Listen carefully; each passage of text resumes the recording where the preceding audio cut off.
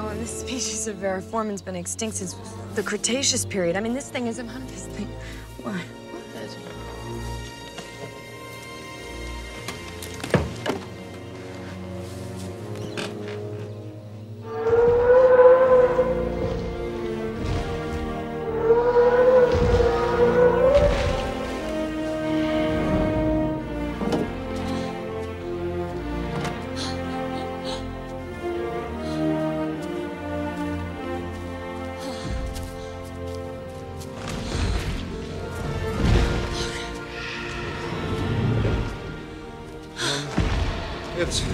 It's a dinosaur.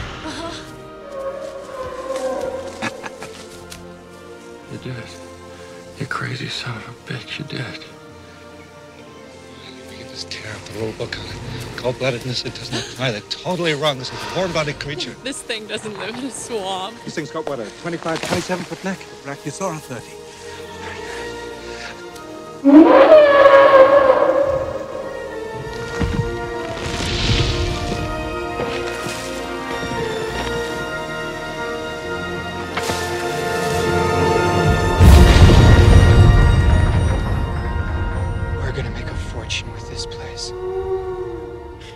Welcome to episode 21 of the Film 89 podcast. I'm Skye and I'm the editor of film89.co.uk, and with me today I'm joined by my fellow Film 89 partners in crime. To my left, it's my good buddy Richie Roberts. Rich, welcome back, mate. Thank you very much. It's been a couple of months, I think. Yeah, I think the last time you were on was episode 14, Ant-Man and the Wasp. It makes a change for me not to be here talking about Marvel. Yeah, I know. Let's try not to mention Marvel today. Not that we don't love talking about it, but yeah, I think people are going to be getting sick hearing us talking about comic book movies.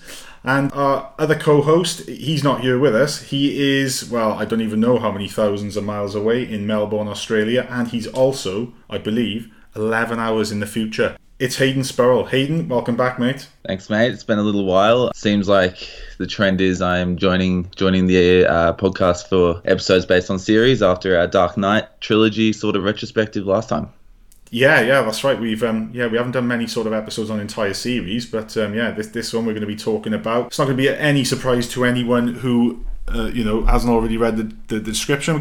We are going to be celebrating 25 years of Steven Spielberg's adaptation of Michael Crichton's novel Jurassic Park and the subsequent sequels. We're also going to be doing a favourite 3 this episode, and it's going to be, in fact, favourite, well, it was going to be favourite 5. But then because of the subject matter, none of us could round it down any shorter than a list of 10. So we're going to be doing our 10 favourite film scores. Plus we've also got input from other members of the Film 89 crew, from our friends on Twitter and Facebook, and from our listeners. So yeah, it's going to be a bit of a packed episode. How fast are they? Well, we clocked the T-Rex to 32 miles an hour. T-Rex? Mm-hmm. You said you've got a T-Rex? Uh-huh. Say again. We have a T-Rex. Wow. Put your head between your knees. Dr. Grant. My dear Dr. Sattler. Welcome to Jurassic Park.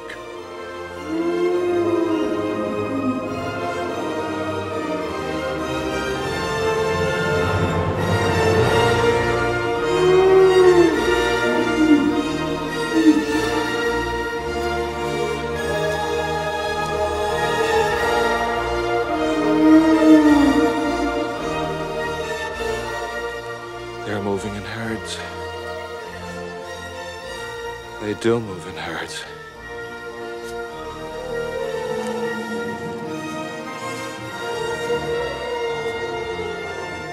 How'd you do this? I'll show you. But starting off, guys, 1993, Steven Spielberg, he released 2 films that year, the other being the amazing Schindler's List. But the film he released before that was, I think it was released in the US on June 11th, 1993, and that is Jurassic Park. Hayden, I'll start with you. I don't even think you were born when Jurassic Park was released, is that right? I think it came out about 5 months before I was born, roughly. So yeah, my older brothers, I believe, sort of grew up on it, saw it in the cinema and caught it on TV a lot. And then I'd say that's probably where I sort of had my first introduction to it, was on television when I was really young, and I can't remember it at all. And then I think I sort of mentioned when we did our Dark Knight retrospective, I did mention that I sort of came to my love of film a little bit later on, so sort of in my late teens. And I'd say that's probably where I really fell in love with Jurassic Park. And I feel like every time I watch it again, I just fall more and more in love with it each time. So, just like with myself and Rich and Neil and Steve and Jim Cottle, the rest of the crew, I think it's safe to say then, Haydn, that Jurassic Park is to you kind of like what Star Wars is to us. It's a film that was either released just before or just after we were born, and it's like something we've always grown up with, something of a cultural phenomenon. Is Jurassic Park, that sort of same thing for you?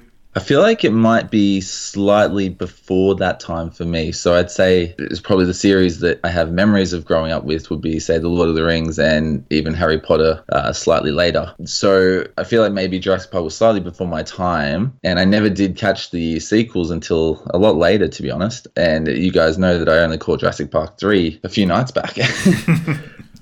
Sorry about that.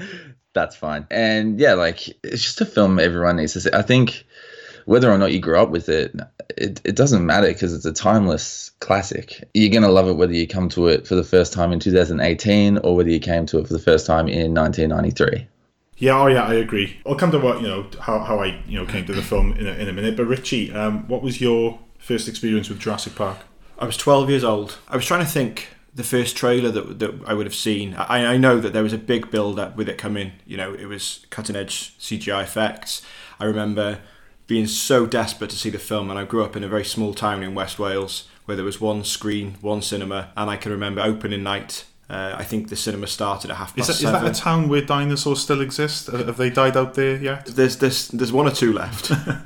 But as I say, myself and a friend of mine, one of our mums dropped us up to the cinema. We were the second in the queue. I was desperate to be the first in the queue, and I'll never forget there was a person sat on the wall in front of us, and he was reading the book. It's something which is ingrained in my mind. Someone sat there reading the novel of Jurassic Park. As I say, opening night about 7 o'clock, and I think we got there about 6:30, something like that. Just absolutely desperate to see it. It was something that I feel like I was the age where I was the target audience for that film, or certainly a target audience. Dinosaurs go in and out of fashion, I think, with children. We'd never seen anything like it. The quality of the effects, everything we'd seen in the trailers. We were going there to see real dinosaurs. Dinosaurs were alive, and you bought everything about that film. The way that they sold the technology, the DNA technology into creating it. I remember coming out thinking, well, it's only a matter of time before dinosaurs are walking the earth, because clearly that's the scientific method has been shown in that film. It blew me away, and it's never stopped. Every time I watch it, as you say, you see something new in it every time, but it's one of those films that simply has not diminished over that 25 years. So you mentioned there, Rich, the guy that was in front of you that was reading Michael Crichton's novel. Have you read his book? I haven't read his book, no. Haydn, have you read the original book? I haven't, no. Now, I think I was probably about 15 in 1993 in the run-up to the release of Jurassic Park. And much like, I think it was something that, I'm not saying it was started, but certainly for me, that one of the earlier sort of big hype build-ups to a summer blockbuster was Tim Burton's Batman in 1989, where, it was just everywhere. It was, trading cards, it was on lunchboxes, t-shirts, much like we see in Jurassic Park in the scene where we see all of the merchandise in Jurassic Park, which they're going to be selling alongside tickets to the park, which I thought was a really clever thing, and it is also commenting on the sort of the merchandising thing, which I think was pretty much started by George Lucas with the Ken of Star Wars figures from 77 onwards. And in that lead up to the theatrical release of Jurassic Park, it was just huge. It was everywhere. They would only show you like sort of brief snippets of the dinosaurs. Like you'd see like a brief shot of the brachiosaur. You wouldn't see the entire full version of it until it was just a very well put together trailer. My excitement for the film was just absolutely through the roof. I did that summer read Crichton's original book. Now, whether or not I read it before or after I saw the film, I'm not sure. It may well have been afterwards, because after seeing the film, I was just completely I wanted to absorb as much as I could about it. And obviously, the first port of call there would be the book. Now, I found the book it was a great book. I think there was a lot of science in there. I do remember there were these little sort of inserts of pages with just little sort of breakers in the text with DNA code, for no other reason other than to sort of pad the book out. it was very heavy on the science, but it was a great read, and I think eventually then we'll come to the sequel. I did read the second book as well. I can't remember too much about that, but yeah, it was just one of those amazing tentpole summer blockbuster films. Films like Batman, for me, they don't hold up anymore. I watch them now and I just find that a lot of the humour is just too quirky, and I'm not a big fan of Tim Burton, and it's a film that just has not aged well for me. Jurassic Park, on the other hand on heart, it is as good now as it was back in 1993. And I think we're going to come to everything that comes together to make the film great. Haydn, why do you think Jurassic Park, or first off, do you think it's an enduring classic and has held up, and if so, why do you think that is? I think there's only one answer to that question. And I think one of the earlier podcasts, we did a top 5 Spielberg ranking at the end, but I ranked Jurassic Park as, I believe, number 1 on my list of Spielberg movies, which differed to you guys. And I think I still stand by that. I think that maybe because of the time it came out, it was a little later, and obviously I would have had more of a connection to it as a kid growing up. I think that it just stands out as a film that has so much going for it. It's a summer blockbuster, but it has so much heart. Its characters are so endearing. Its pacing is just spot on, and it takes its time, despite the fact that, as you said the other night, it's also incredibly efficient. And by taking its time, what I mean is that it doesn't rush into the horror aspects of the film, and there is plenty of it later on. It feels like, I think, that it's arguably the last. There's an era of Steven Spielberg films which were sort of tentpole summer blockbusters, game-changing films. And whilst Steven Spielberg has released some great films since, I struggle to think of a film of that style, of that family appeal, that ever reaches that point with Jurassic Park. Is arguably of that style of Steven Spielberg film, which Steven Spielberg arguably is a genre in himself. It's the last. Yeah. It's the last one that he's done. The whole family can enjoy.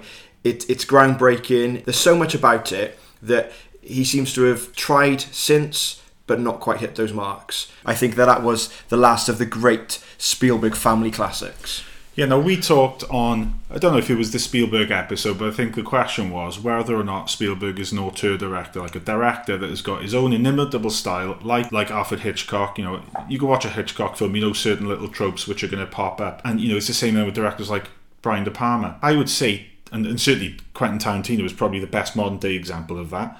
But I would certainly say that there are probably a few different styles of Spielberg's film within his body of work. But I definitely think Jurassic Park falls within that sort of classic, wide-eyed wonderment Spielberg film, of which you've got films like Jaws, Close Encounters, E.T., Raiders of the Lost Ark, and quite a few others. And I think when we did that, our top 5 Spielberg films, I actually put Jurassic Park as number 5. Like we always say, these lists are definitely not set in stone, as we'll come to now later on when we're talking our favourite film scores. Again, having looked back at the film, watched it, just yesterday, I definitely think, for me personally now, Jurassic Park would definitely move up that list, and it would knock films out of the way which I'd put higher than it, like Saving Private Ryan for sure.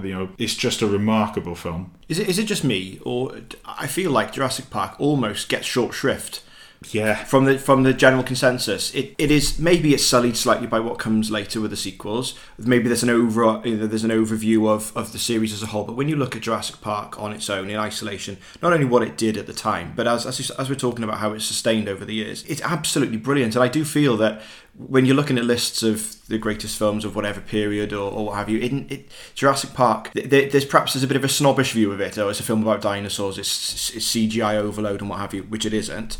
But I think there's an assumption and there's an automatic sort of view where it's looked down upon, and it really shouldn't be, because it deserves more. Maybe it does get the respect that I'm just not reading the right places, but I feel like it definitely gets a bit of short shrift. I think you're right, Rich, and I think the same thing happened to Jaws until maybe about 15 or so years ago, where people started to sort of reevaluate Jaws and sort of separate it from the sequels, of which obviously there's a progressive dip in quality to the point where you've got Jaws the Revenge, which is just an outright turd of a film. And the Jurassic Park franchise, I think you mentioned when we were having a private chat about it last night, Haydn, that the Jurassic Park franchise is far and away from being a great franchise, or one with consistent quality, as we'll come to later. But, just looking at this first film in isolation, I just can't pick much in the way of flaws about it. And I agree, Rich, I think there's definitely a degree of snobbery about this film, and it's seen as just sort of another family-friendly Spielberg film. And I know a lot of people sort of kick back against some of his tropes and some of the things that he puts in, like these sort of Spielbergisms, like there's always got to be a reference to a family divorce or a broken family, and and again, the two kids in the film, Lexi and Tim, they're coming from a family where the parents are going through a divorce, which is something which often crops up in Spielberg films. But I think from a construction point of view, it is so well put together. Let's go back to the beginning. How the film came to be. I think it was 1990. Crichton first released the Jurassic Park book. I think it was Spielberg had a conversation with Crichton about what he was working on at the time, and Crichton mentioned he was working on a dinosaur book, at which point I think Spielberg did a bit of a double take, and from there on then he did everything he could to ensure that Spielberg had the film rights to make any subsequent film based on Jurassic Park. I think Crichton was paid a pretty hefty sum for those rights, and then I think he was later paid another sum where he was brought on board to help with the screenplay.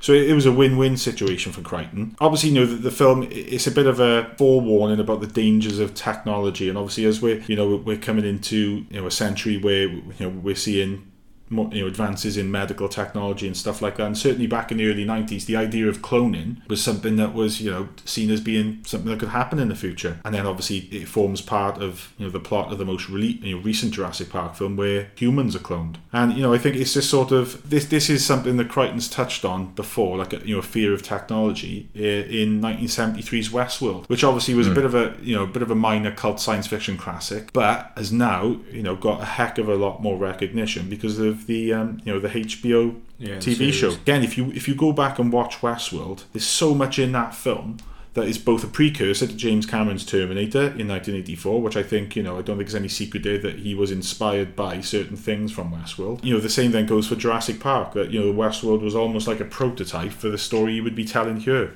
It's clearly something that he's sort of very interested in, isn't it? And does his research in respect of it. And I think where Spielberg is concerned, I think that he was quite clear from the outset with making the film that he wasn't making a monster movie. He wasn't making a scary film. It was a film about animals. It was a film about life. It was a film about excesses. It was a film about, how far is too far when money's involved? What is, where you say about morality, is there anything which is playing God? Is it wrong? If we can do it, why should, as Ian Malcolm says, because we can do it, should we do it? Yeah. Okay, I've misquoted him slightly there, but I can say it with the same panache. But that is one of the main themes of the film. With all of the Spielberg tropes, as you say before. But it isn't just scary dinosaurs chasing people and eating people. There is a heart to the story, and it's a multi-layered story. That's the whole thing. I mean, yeah, that's the whole thing. It's so easy to forget that Jurassic Park is a science fiction movie because it's not about that, as you say, Richie. It's about the characters. It's about all these other themes and ideas. And the fact that it's science fiction is kind of secondary. I mean, James Cameron actually tried to buy the book rights to Jurassic Park to just bring that point sort of full circle, he said. And I read an interview where Cameron explained that it would have been a lot scarier and sort of more reminiscent of Aliens, just with dinosaurs. I guess we probably get more movies more closer to that idea later on in the series. As you guys say, it's so easy to lump Jurassic Park into the category of popcorn blockbuster, but it would just be doing it an immense disservice because as maybe simple might be the wrong word, but the character dynamics and the character arcs are not revolutionary. They're very, very to the point, but they're just so well done and the performances are so spot on. There's an early scene where when Grant and Ellie meet Hammond and he asks them to come and check out his park, and they're kind of skeptical until he offers to fund their research, to which they have this natural reaction of just euphoric excitement, and you really feel that moment. And I can't really say that about a lot of modern films that go into that category of popcorn blockbuster summer movie.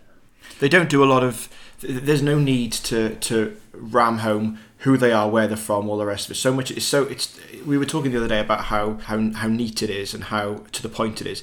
As you say, in that reaction there, straight away that this isn't about greed for those characters. This is about they're getting the funding for the job that they love, the job that they live for. So straight away we know exactly where their moral standpoint is, where the moral moral compass points. They're about the research. They're not in it for greed. They're not in it for sort of any other reason other than to research it. So if they see at the park sort of later on, as we see how they react to it, they're not seeing it from the point. That start at the beginning, because you've got that great introduction at the beginning of one of the raptors sort of being transferred. At the time, we're not sure what it is. Then obviously we later find out it's a velociraptor. You've got the character of Muldoon, who's kind of like the Jurassic Park ranger. It's one that's played for scares, and it's sort of like it's an ideal introduction into the film we're going to be seeing. But then you move then into the I think it's the archaeological digging. Is it in Montana? Alan Grant, who is a paleontologist, and his partner Ellie Sattler, who's a paleobotanist. It's never made sort of overtly clear that they're in a relationship, but clearly they are. So much stuff in such a little time is established about the characters, certainly about Alan Grant, the fact that he doesn't like children. You've got that brilliant scene where they're using the seismic charges to sort of locate these skeletons of dinosaurs. He makes the comment about the fact that dinosaurs, and this is something else which Jurassic Park helped to put the idea out there, that a lot of dinosaurs are more like the sort of evolutionary predecessors of birds based on their skeletal structure and the makeup of their bodies. And I think a lot of people balked at that, like is seen in the film, and you've got everyone's laughing, and that little kid just says he looks like a giant turkey, and then he pulls out that raptor claw.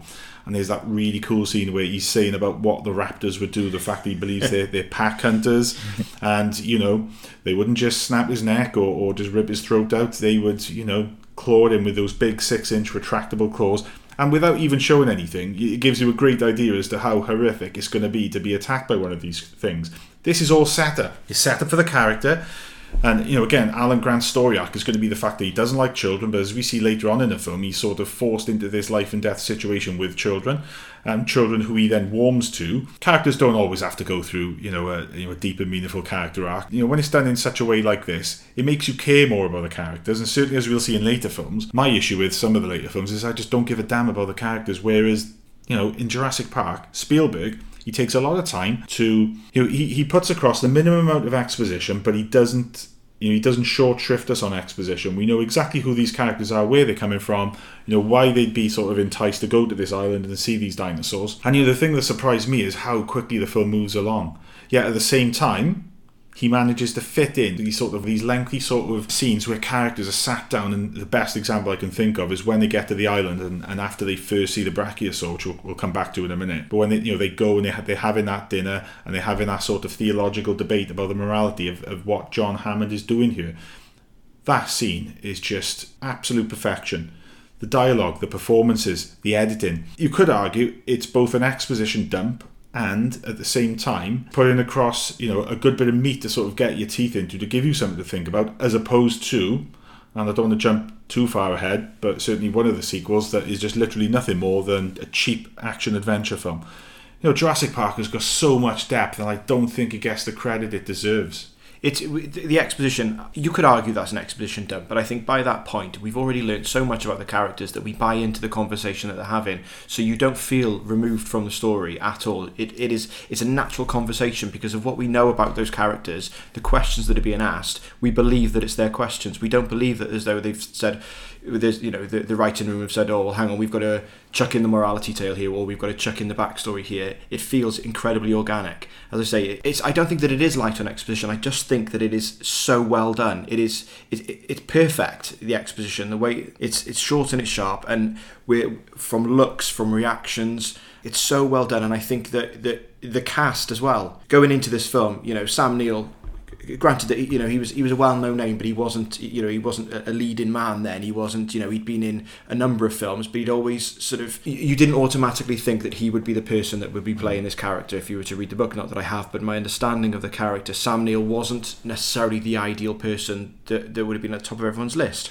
and it transpires that he was perfect for it. Well, Harrison Ford was offered the role originally and can't even imagine anyone else playing Alan Grant, which is an easy statement to make about any sort of big lead character in a really popular and ultimately timeless movie, but which is funny because, and I know we're not getting into the sequels just yet, but on that note, Jurassic Park 3 felt like a poor man's Indiana Jones movie, where I felt like Alan Grant was made into this sort of action adventure hero. Obviously we'll get back to that a bit later, but I found with the roundtable discussion, everything the characters had to say, not only was there maybe some exposition there, but everything they had to say was sort of almost defining of that character.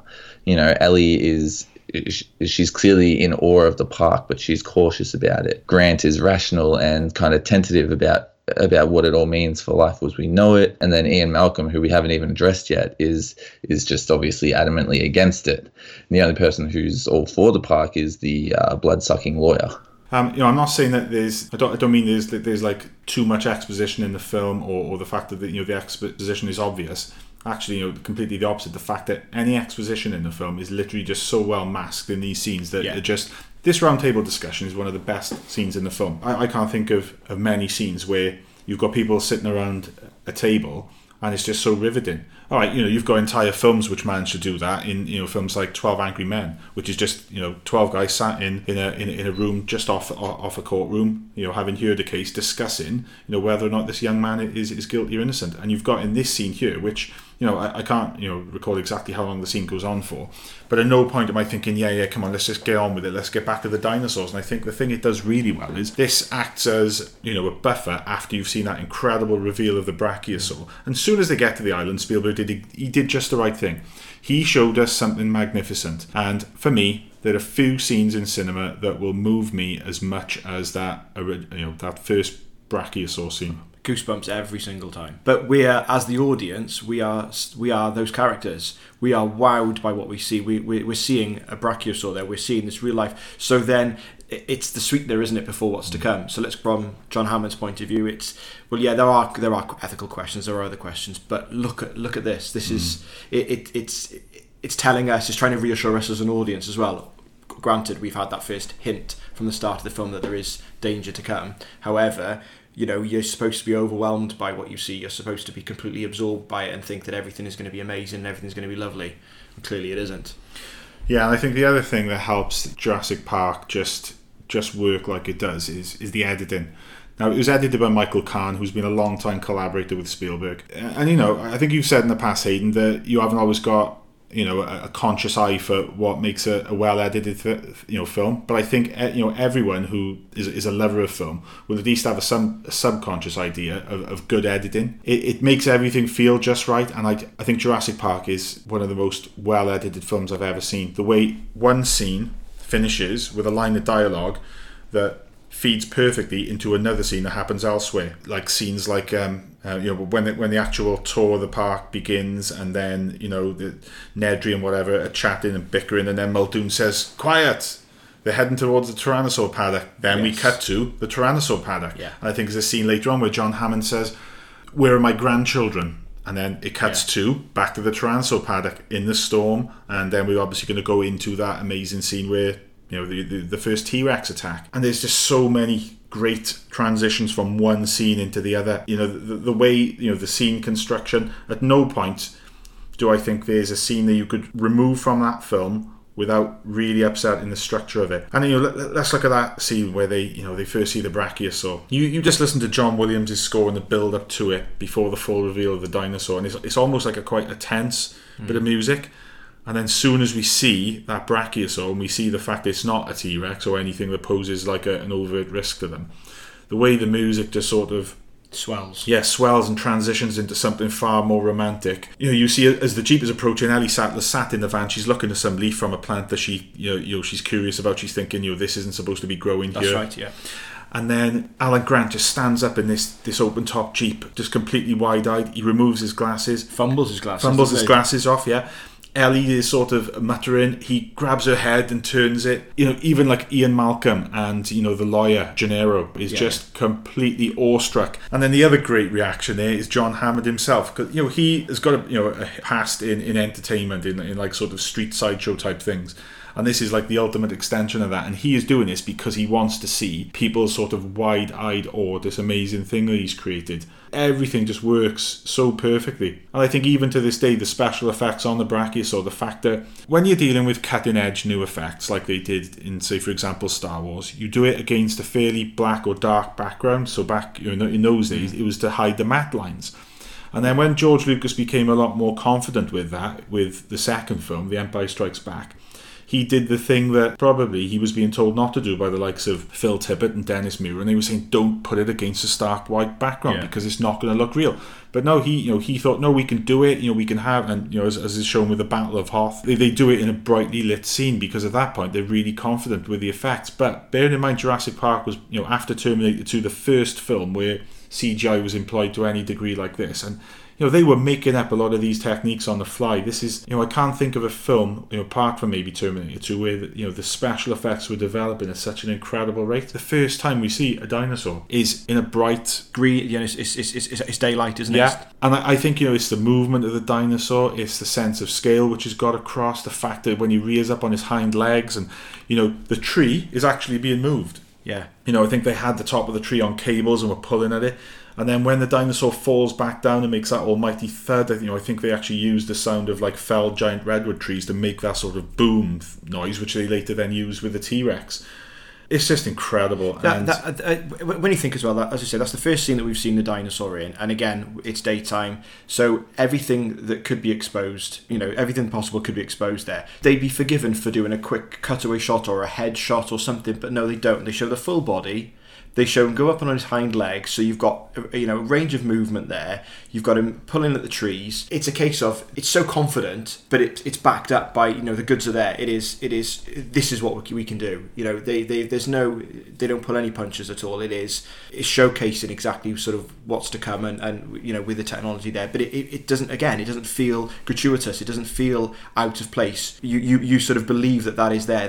And 25 years later, you struggle to pick a hole in those. In that sequence, you really would. And having seen sort of the more recent films, with obviously the technology has advanced further, I would argue all day long that the blend of CGI with animatronics and everything in this film far outshines what we've seen in the more recent films. Far outshines, and that's with 25 year later cutting edge CGI as well. Haydn? I can't cover it any better than you guys have. All I can point to is if we even just imagined that scene was cut together differently, and had they not bothered to take a really patient approach to showing the characters' reactions before then finally revealing the dinosaur.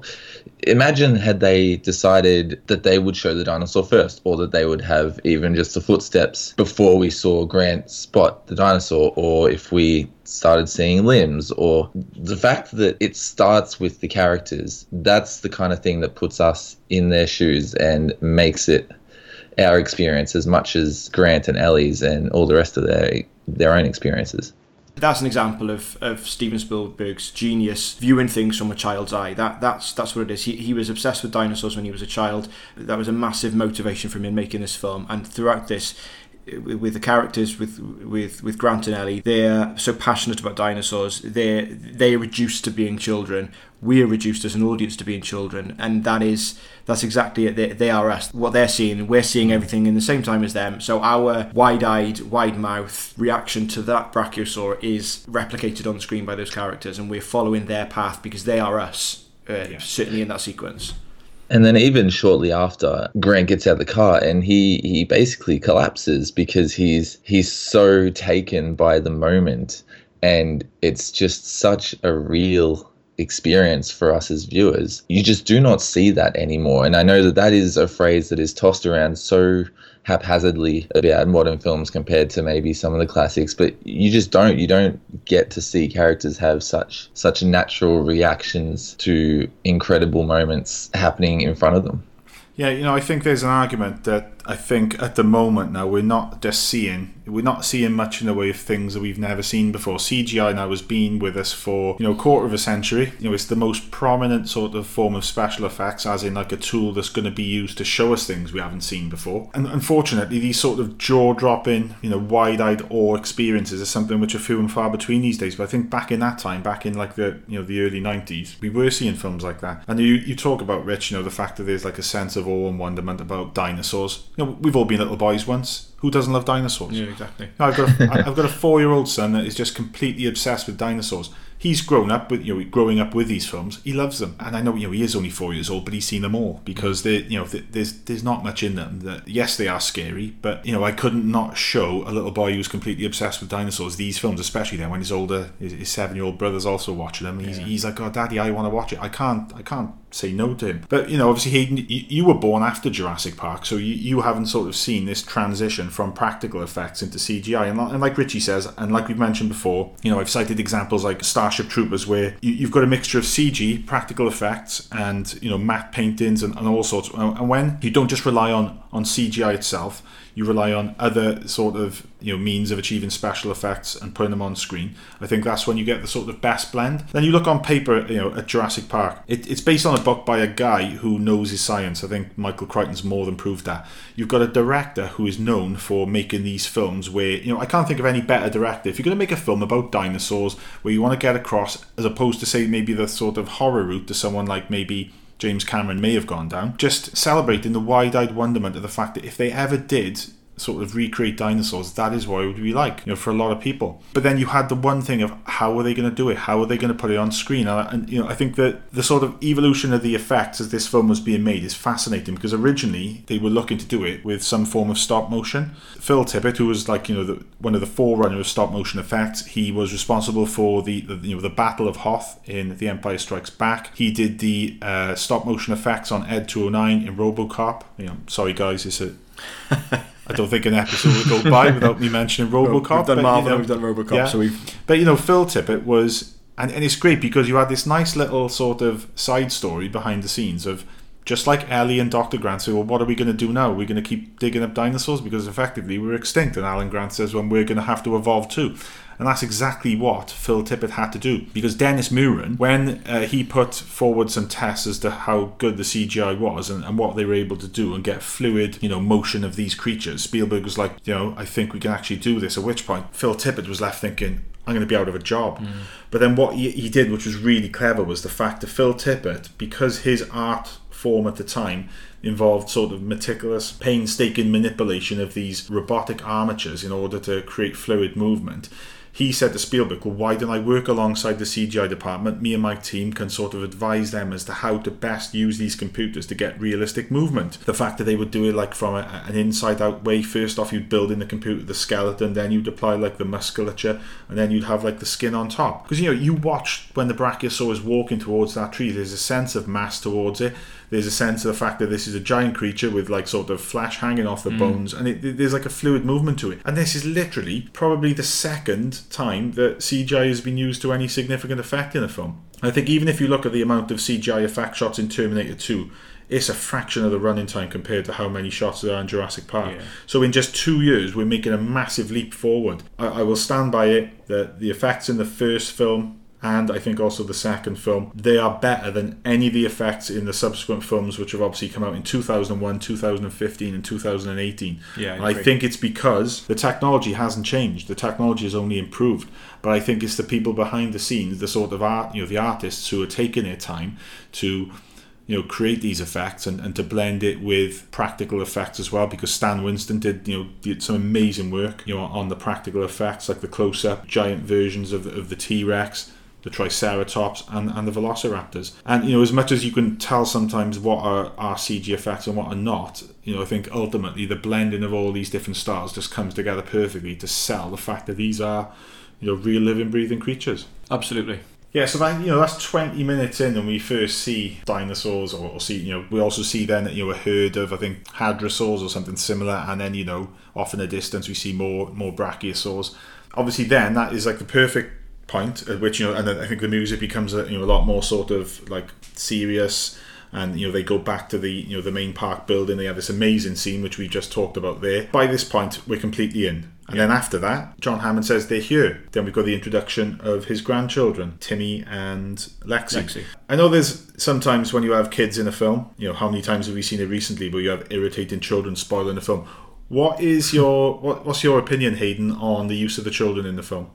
I mean, I don't want to... There's probably no point in drawing the comparison, but I'm going to anyway. You can look at the children in Jurassic World, and that's all you need to see to be able to acknowledge how well the kids in Jurassic Park are written, and not only that, but how well they're performed by the actors, and their names, I don't have their names in front of me. It's Joseph Mazzello plays Timmy, who we've just seen playing John Deacon in Bohemian Rhapsody. The other one is Lexi, played by Ariana Richards. I've not seen her in anything else really after this, but apparently she is all for lending her voice to things about dinosaurs and making public appearances and stuff like that, and she's sort of become a bit of a enthusiast as a result of it. And I think she had when you hear him speak about it, they had nothing but a positive experience shooting the film. And I think it's how many times up to this point did Spielberg work with children? Close Encounters, when he's working with little Kerry Guffey, gets an amazing performance out of him. E.T., which contains some of the best child performances I've ever seen. He's the ideal director to be working with kids, and at no point have I ever felt that these kids are irritating. I think they're a perfect foil to sort of get Alan Grant to become more less of just a serious academic that's obsessed with his work and more of a sort of potential father figure. They don't overplay. They don't stand out as irritating. They're very subtle in their sort of in the initial stages. We're getting to know them again alongside Alan Grant. We're getting to know the characters. And then by the time they're locked in the kitchen with the raptor pursuing them, you believe that Lexi is frightened for her life. She thinks that you buy their performances very well. To be fair, you've got different types of child actors who go on to bigger and better things. Some do, some don't. We had conversations before about this, and I think that arguably there's very good child performances out of these actors, and it's surprising that they haven't gone on to bigger things or been more well known as they've gone forward. Yeah, I think that happens to a lot of child actors, but I think they both put in great performances. What Spielberg does with the children, he does something which a lot of directors shy away from. They get beaten up quite a bit. You watch by the end of it, they're covered in cuts and bruises and grazes. Timmy gets electrocuted. Right, granted, it probably would kill him. There's only one little bit that irritates me, and it's when, during the first T-Rex attack on the vehicles, is when Lexi gets the flashlight out and starts shining at the T-Rex. Yeah. It's like, why the hell did you do that? I know, when kids are scared and they're in the dark and there's a monster chasing them, the first thing they're going to go for is a torch. Yeah. But, that bit kind of annoyed me a little bit. But other than that, that's a really minor nitpick. But again, it's as we said, it's Spielberg's ability to direct children, to get the best out of children. There's the famous story with Poltergeist. I know he's not credited as the actual director for that, but he did an awful lot on that film. And the scene where Heather O'Rourke's character is on the bed and is being pulled into the other universe, she's screaming, and by all accounts, she was absolutely petrified, and that was the only thing that he had to comfort her. Spielberg comforted her after and promised that he wouldn't make her do that scene again. I don't think he talks down to children. I don't think he patronises children. He talks to them on their level and gets the best out of them, because he also doesn't shy away from doing things with them. There isn't an immediate sort of, we're going to replace you with small actors, or he puts them through these experiences. As you say, they get beaten up. They're along for the ride, and he gets more out of them by his manner and his approach, I think. Yeah, and obviously you've got this really big, elaborate, park with living, breathing dinosaurs, which Hammond has set up, and then you've got this awesome scene with the question of the morality of everything, and the fact that the chaotician Ian Malcolm is saying that you can't predict what will happen in a situation like this, and ultimately, and going back to a scene that we've not talked about yet, the failure of Jurassic Park comes down to human error and human foibles like greed. And you go back to the scene earlier on introducing one of the the other supporting characters, and that's one of the things that strikes me about Jurassic Park, is how well rounded and how well fleshed out and just how interesting and likeable or dislikable the supporting characters are. Characters like Wayne Knight playing Dennis Nedry, Samuel L. Jackson playing Arnold, and then you've got characters like Muldoon, the park ranger played by Bob Peck. You've got a little setup where Wayne Knight meets Dodgson, who works for one of InGen's rivals, and he's looking to make a killing by selling off some of the embryos, so their rivals can also make their own version of Jurassic Park. And that's the thing that sets into motion then, obviously, a series of events where things start to go really wrong. You realise it's not as perfect as John Hammond is led to believe. Because the one thing that, John Hammond can't have complete control over, he can have control over computer systems, but he can't have control over the people that's responsible for them. Yeah. And obviously there's been some issues which, he sets up in just a few lines where Dennis Nedry has got financial problems and John Hammond is berating him for them. All the little interactions just in this control room between, Muldoon and Hammond and Arnold and Nedry are just, it's all so well written and it's all so well played and goes such a long way to sort of ramping up the tension when things do start to go south, when Nedry clicks his little button on the computer, starts that countdown, and all the systems in the park start shutting down. And then there's even a bit where Nedry is going to get the embryos and try and make his way in the jeep to the ship. And again, none of this involves dinosaurs. And I think it's something that Spielberg would later do to good effect in The Lost World, where a lot of the really good scenes involve intention and where you're kind of like sort of edging closer towards the edge of your seat, don't always involve dinosaurs. Yeah.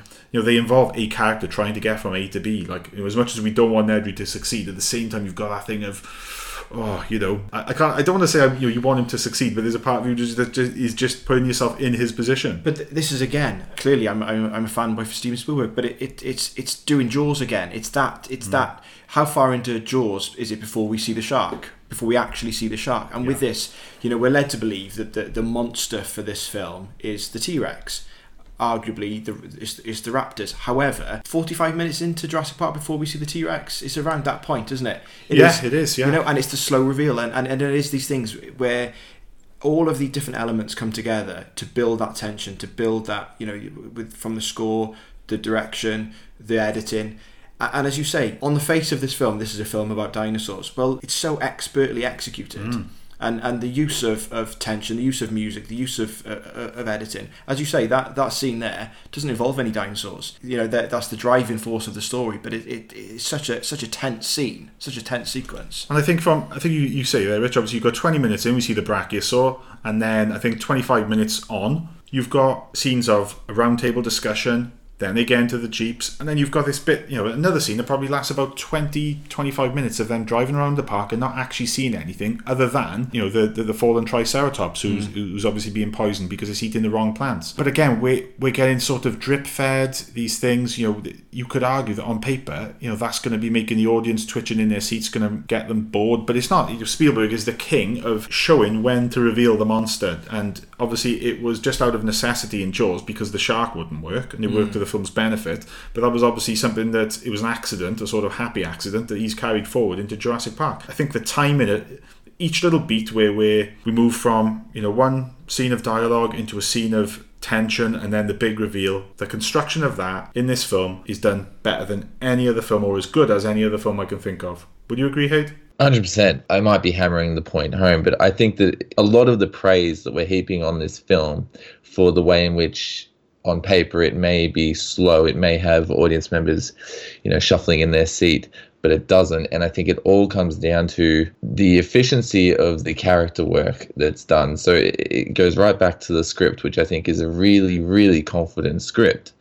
Oh yeah, the script is just second to none. You've got a lot of potential technobabble, but it's put across in a way, and God, how effective and efficient is that use of the little sort of theme park video that John Hammond shows them with the animated Mr. DNA. Yeah. I was just thinking, watching it yesterday, you've got, obviously we've seen the amber miners at the beginning where Gennaro goes to the dig and, we see that there's a mosquito in amber, but then we don't know the significance of that until later on. And then you've got this really cool, perfectly made animation, which shows us exactly what we need to know. Because the big question is, how the hell have these people recreated dinosaurs? Yeah. And we're shown in one short, yet entertaining scene, exactly how they've done it. So, and that's all down to the writing. But as well, it's someone who we haven't really mentioned yet is Richard Attenborough. Yeah. His performance, And who better to confidently, or to take the audience, or to give an audience confidence in his description of the recreation of animals than the brother of the greatest wildlife presenter and David Attenborough. Absolutely. Obviously, he was chosen for his acting prowess and what have you, but there's a bit of me inside that thinks, well, if we want to sort of buy people's confidence in a person's beliefs or that they're doing the right thing where animals are concerned, let's pick David Attenborough's brother. Again, you had Spielberg in Close Encounters was working with one of his favourite directors, Francois Truffaut, who took an acting part in the film. And again, he's picked another director I'm sure he had a lot of reverence for, Richard Attenborough, who directed, films like A Bridge Too Far and most famously Gandhi. And Attenborough's acting career is just, phenomenal.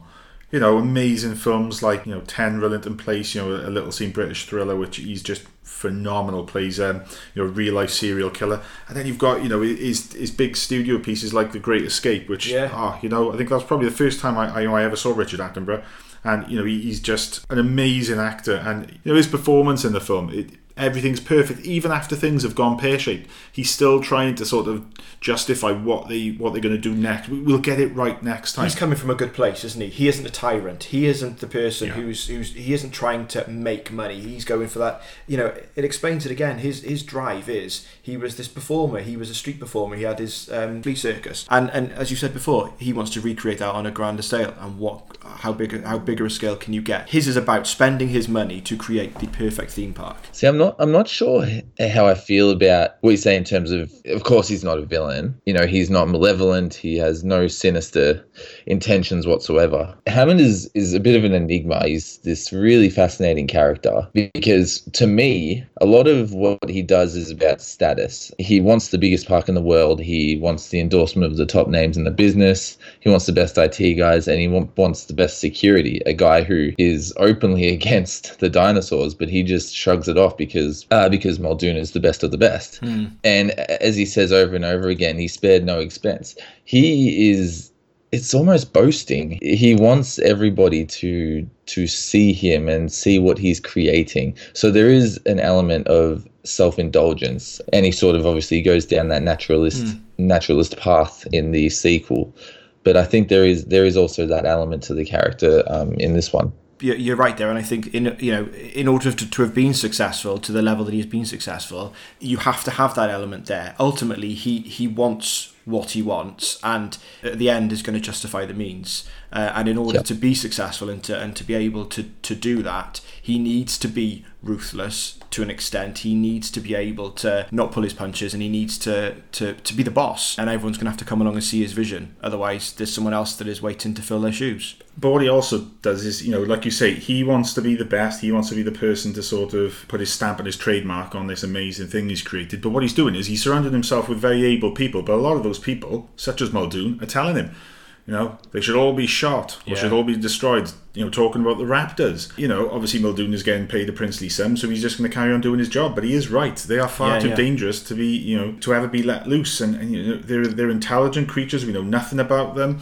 You've got Ellie telling them about the fact that they're inappropriately putting this, certain types of plant life around, which are causing some of the dinosaurs to become ill. He's got all of these people on board, but what he's not done is take the time to sort of get from them all the information he needs in order to get this right. And then he's also, he's surrounded himself with people that maybe shouldn't be. People that, as soon as you realise that someone like Dennis Nedry is someone that has got financial problems and is a potential risk, right, I need to get rid of him. I need to get someone else on board. The whole failing of the park is down to human error, but ultimately the one that makes the biggest error is John Hammond, by just rushing things and not doing things properly and trying to play God, which is, I think, that's the ultimate message of the film. Absolutely. Well, as Ellie says to him, it's all an illusion, and he's in this sort of fairy tale in his head, and I think that's part of why, despite the fact that we see these character flaws with him, we sympathise with him as well. When everybody voices their issues with the park in the round table, again, we're going back to that round table scene, and for good reason. You feel for him because he was hoping so desperately that these people were going to be on his side, and all of a sudden he feels kind of ganged up on. Yeah, but he's hearing what he doesn't want to hear, isn't he? He thinks if I can get people in who are dinosaur experts, who's going to want to see real life dinosaurs more than the people that spend their lives digging up bones and researching them? Now they can come and they can research them in their natural habitat. But then they're also the people that know about these animals' behaviour, about the fact. And it's like Ian Malcolm says. Obviously, John Hammond brings up the thing of condors, an endangered species, or a species on the verge of extinction. Would it be morally right for us now, with the technology, to help the species out by cloning? And Ian Malcolm says, no. Dinosaurs had their chance. Yeah.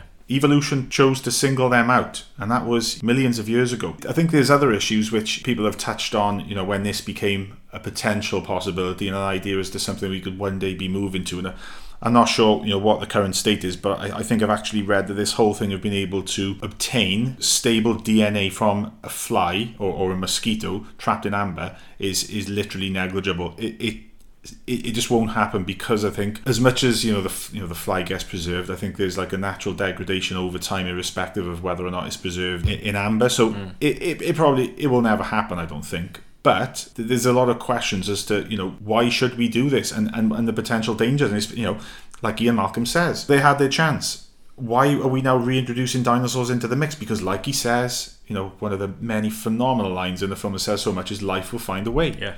And that's something that's carried forward throughout the series. Life is going to find a way. You cannot control nature.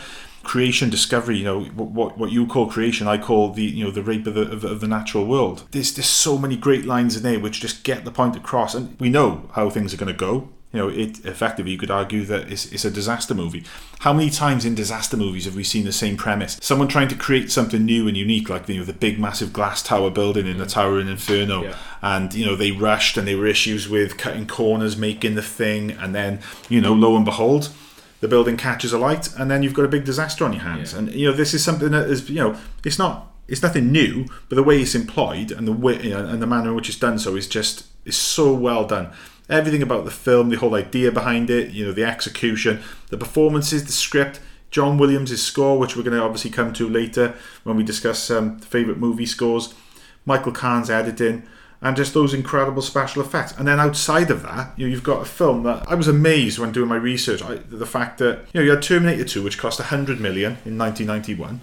Then 2 years on, you've got a film that's got far more in the way of like cutting edge special effects, but it only cost $63 million. But it's since gone on, and I think it had a further boost when it had his 3D re-release a few years back to make well over $1 billion worldwide. Let's talk about the marketing of the film, guys. We've obviously talked about, and something that's integrated in the film itself is the actual merchandise. But what about just the simplicity of that logo, that poster? That Jurassic Park poster is one of the most effective and simple posters I've ever seen. It's reminiscent of the Alien poster. It's just perfect in its minimalism. You don't need to see any more than that, and it's striking. It's coloured vibrantly, and it's on a black background. It's not a whole lot more you can say about it. It's almost iconic. Advertising. It's coming from the angle of advertising the park itself. It's not selling what the film is about. It's not giving away any characters. It's not giving away anything else. It's coming from the point of view of what if this was real, if this was real. However, it being on a black background, it's sort of a bit more ominous. It's a bit sort of, it's not all that it seems. It's not some come to our park. It's selling the park first before any characters, before any plot points. There were further posters which gave sort of more away, but that initial poster, minimalistic, simple, this is what it's about. Yeah, like we were saying, when I was having a chat with Paul Shipper, the poster artist, who's he's created posters for some of the biggest recent sort of summer blockbusters. But he also acknowledges the fact that you've got these more minimalist posters, and I think we mentioned in the episode the fact that you've got Alien. You've got a very simple, simplistic image of an egg, the title of Alien, that tagline, in space no one can hear you scream, and it just all perfectly sets across the mood of the film. And it's like Jurassic Park. It tells you exactly what you're going to be getting, or gives you a good idea, or certainly entices you to get your butt on the seat in the cinema to see a film about dinosaurs. And I think that's another thing that worked in his favour. It was the first summer blockbuster involving dinosaurs. It was something quite unique and something we hadn't seen before, much in the way that since the big run of alien invasion science fiction films in the 50s, we hadn't seen anything like that. And then in 1996, Independence Day comes along, and sort of like takes advantage of something that we've not seen for a long time. And obviously with Jurassic Park, something we'd never seen. Obviously you can go back to films like King Kong. There've been plenty of monster movies, the 1976 King Kong, but nothing done on a scale like this by such a a competent director. So I just think everything came together and worked perfectly with the film. We've talked about the different characters and actors, but we've not really spoken about Jeff Goldblum. Oh, Jeff Goldblum! You could have a podcast on Jeff Goldblum's performance in this film alone, couldn't you? He's just. Is there a cooler man on the planet? He is outstanding. He's.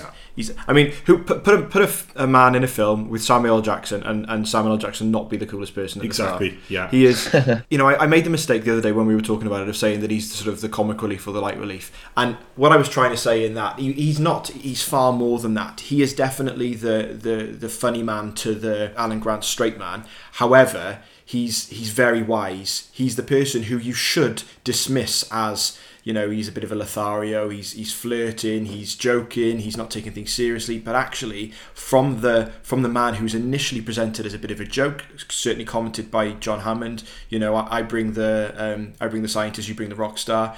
He is the person with arguably the most knowing and the most telling view on what's going on, and he predicts from the outset. He's the warning mark, the warning sign from the outset. Everything that he's warning about is coming true, and it's done in his style. He's absolutely brilliant. Oh, he's. I'd probably argue that he's a great actor. So great in films like The Fly, and then obviously most recently Thor Ragnarok. But his performance in this film is just amazing, and he does get taken out of the mix. Quite early on, when he gets attacked by the T-Rex, gets his leg all busted up, but he is still in the film. And how many times recently have we seen those memes of you've got that one of him lying bare-chested, all busted up, they made a model in London, didn't they? Yeah, they did. They made a big model of it in London. His performance, I would say, has gone into the realms of becoming iconic. Yeah, you can get a Funko Pop of Jeff Goldblum's character in this film. When you get a Funko Pop made to yourself, then I think you've pretty much hit the big time. But yeah, it's an amazing performance. I can't think of a death note in the film. Yeah, all right, maybe are we offering any objective criticism here? I think we are. A few little nitpicks you've come up with, the flashlight scene and things like that. And yeah, there is the argument that towards the end, there's no way they would have all survived. They wouldn't have come out unscathed. But when I'm watching the film, we've had enough deaths, and there's only 3 deaths in the film. Dennis Nedry, Mr. Arnold, his death happens off screen. We just see his severed arm. Yeah. And I think there's and obviously Muldoon on the toilet. No. Oh, of course, yeah. So there's 4 deaths. Yeah, which is a bit. The lawyer, The lawyer, because now flash forward to The Lost World, and Ian Malcolm makes a reference to the fact that 3 people lost their lives. Well, they didn't. We wasn't aware of. But no one was aware of Dennis Nedry's death, so they even got it. They even got it right with that. Yeah. Fair play. Obviously, we're going to be talking about each film in succession. What are we scoring Jurassic Park out of 10? Hayden, I'll start with you.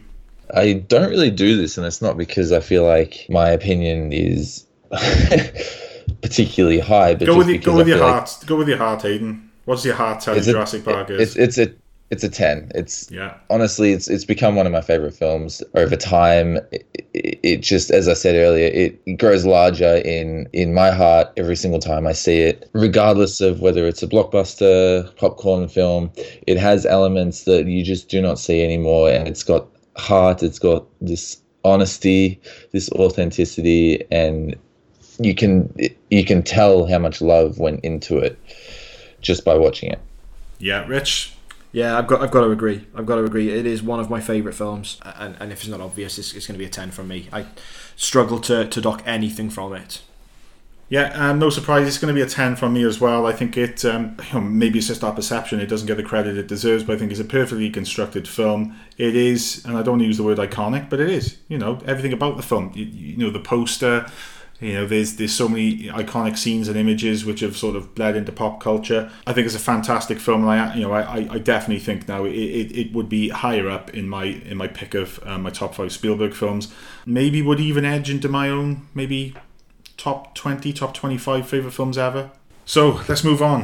1997, The Lost World, Jurassic Park. Hayden, I'll start with you. When did you first see this film? So, as I said earlier, I was pretty late to the rest of the series, and I think I saw The Lost World. It was probably a couple of years ago. I didn't think much of it at the time. As I've said to you guys, I sort of felt like Ian Malcolm's character felt watered down. I felt like he was made into a little bit of a stereotypical hero to fill that lead role. We've talked a lot about it. I've since rewatched the film over the weekend, and I think I've changed my tune. It feels like a natural progression for the character. The film itself is much darker than the first film, which is kind of saying something, because Jurassic Park is certainly quite a dark film, but this one it throws you in almost immediately, and it is kind of a bit of a roller coaster. If Jurassic Park we could describe as patient but efficient in terms of building up its story, The Lost World sort of doesn't waste any time in getting us into the action. While its characters don't quite compare to the first films, there's still plenty to like here, and I don't think the criticism that I've seen online is actually deserved now looking back at it. Yeah, I saw it in the cinema as a massive fan of the first film. I couldn't wait for this film to come out. I've had a bit of a rollercoaster relationship with this film. I think I totally understand what you're saying about the style of the film. It's with Jurassic Park being set within the park on that island. Everything is controlled to a point. The things break free. The film itself is very controlled, and we're drip fed things. This is. It's The Lost World. Everything is open, everything is wild, and the film is much more like that in structure. It is, or rather, as you say, it's straight in with the action. We do have the initial sort of character points, and we're picking up with the after effects of what happened. And I think that point that's not worth noting. It was the first film that I ever saw on Sky Box Office in the UK. I loved the film. You know, I managed to convince my parents to let me pay £15, whatever it was back in the day on Sky to watch it. Having loved the first film, I was determined that I was going to love this film, and there were lots of bits that I did, but over time my relationship dipped with it, and I found that actually the characters weren't as engaging, and I felt that it was almost sullying the original film to an extent. After seeing Jurassic World, I didn't watch The Lost World for a long time, but after having watched Jurassic World, I revisited the first two films, and actually my opinion went back up, and I held the same concerns over Ian Malcolm's character. Perhaps it was my younger mind. I just thought he's played by the same person, and apart from the quips and the knowledge that he's brought from the first film, he's a different character. But when you think about what little we know of Ian Malcolm from the first film, we know what his job is. We know in a setting where he's not surrounded by any of his dependents, he's a particular character who comes across a particular way. Now you've got someone who's survived near death on this island, which he predicted would turn out wrong, and it did. We've got 3 years later, where sort of, he's published a book. He's not really 4 years later. Sorry, he's published a book. He's tried to sort of sell the fact that people need to be away from this. He's battle damaged from it. Not only that, we find out that he's got a daughter from a broken relationship. That was a surprise as well. He doesn't strike you as a father, but then he says in the first film he's got 3 children. Does he say that? Yeah, does he? Yeah. I missed out on that. But it comes as a bit of a surprise, and I suppose then he's got a partner who's also interested in dinosaurs, so he can't help. He's not interested in dinosaurs, just studies animals, but he can't help but be drawn to that world. Whereas I found his change in character, as I saw it, very jarring originally. Now that doesn't. It feels natural for me now. I sort of get that we didn't need that backstory in the first film drummed into us, and I'm now accepting of that is him 4 years later. As you say, the leads aren't as strong. Julianne Moore is very good. Vince Vaughn plays Vince Vaughn as only Vince Vaughn knows how to. I think that's back in the day where Vince Vaughn was great. I think that was starting off with Swingers, and then I think that is what got him the job on this film. By that point, I still think, and he's proven himself since now in films like Brawl in Cell Block 99. He's and some people would disagree, and I don't think he was particularly great in True Detective season 2. But I think he took a bit of a dip. Certainly, I'd say the worst of that probably would have been the year later when he did that Psycho remake for Gus Van Sant. Crying out loud. Yeah. Pete Postlethwaite, as we mentioned yesterday. I mean, he's just, as I said, he's nails. He is absolutely brilliant. He is, this hard, gritty British actor. Clearly he's hunter. He knows he's studied animals. He is, if you're going to get lost on the second island with anybody, you want him on your side, because if anybody is going to get you through that, it's going to be him. He's brilliant. Again, no, they're not strong. They're not as strong personalities. The very fact that the film is darker, it can come across as a negative, but actually I think when you look at the two films as one complete story, we'll talk about the sequels later, the classic go dark like Empire Strikes Back, there is that element there, and there's far more positive about this film than what I for a long time gave it credit for. Yeah, I was there from day one. I was really eager to see it. I'd read Crichton's follow-up novel before I actually saw the film, was still then a massive fan of the original Jurassic Park, so I just couldn't wait. And, you say you've had a roller coaster kind of experience with it, Rich. I think I've probably been the opposite, and I've always been fairly fixed on my opinion of The Lost World. It's not as good as the first one. I think it gets a hell of a lot of unfair criticism. One of the most ridiculous scenes in the film is Ian Malcolm's daughter, where she does that sort of acrobatic, swinging on the bars move in order to take out a raptor. And a lot of people just sort of hold that one moment against the film, and that's like 30 seconds in like a 2-hour plus film. I think people are being a little bit unfair on the film there. Yeah, there's a few little things which either don't make sense or are a little bit silly, but I think on the whole, first off, the justification for them going back to the island makes sense. Yeah. After the first Jurassic Park fell apart, and another thing, the Jurassic Park island we see Isla Nublar in the first film, that is the theme park part of it. Realistically, none of the actual genetic breeding of these dinosaurs was ever going to happen there. No. In the same place. That's just a theme park. It makes sense that they would be this Site B, the place where all the actual research and the stuff goes on. The opening sequence of Jurassic Park, where is that raptor being shipped from? Yeah. Clearly, it's from Isla Sorna. The justification for them going back makes sense. The fact, you could argue, is a little bit of a plot convenience. The Sarah Harding, Ian Malcolm's girlfriend, now has already gone there. Ian Malcolm's coming back into the story, like it or not. I got to say I like it because I think he's great, and anything where you see more of Ian Malcolm, and yeah, he is a different guy. And like I was saying in the conversation we had before we recorded, I think it makes sense of where he is as a character now. He's not the cocky sort of flashy rock star that he was in the first film. He's gone through this traumatic experience, and then on top of that, he's had 4 years of public ridicule where people have either not believed what he said, or when he went, he's gone against the non-disclosure agreement and actually spoken out about what happened on at the original Isla Nublar incident. So he's sort of become a bit of a public pariah. He's had a harsh time. To be thrown then back into the mix, you could argue he's one of the perfect people there, because he's seeing the other people's reaction to the dinosaurs. He's that perfect line of, it's always ooh and ah, but then it's screaming and running. It's absolutely. I love that line. Putting aside the gymnastics bit, the relationship he's got with his daughter, there's things which have been set up in the first one where he says, I'm always looking for a future ex-Mrs. Malcolm.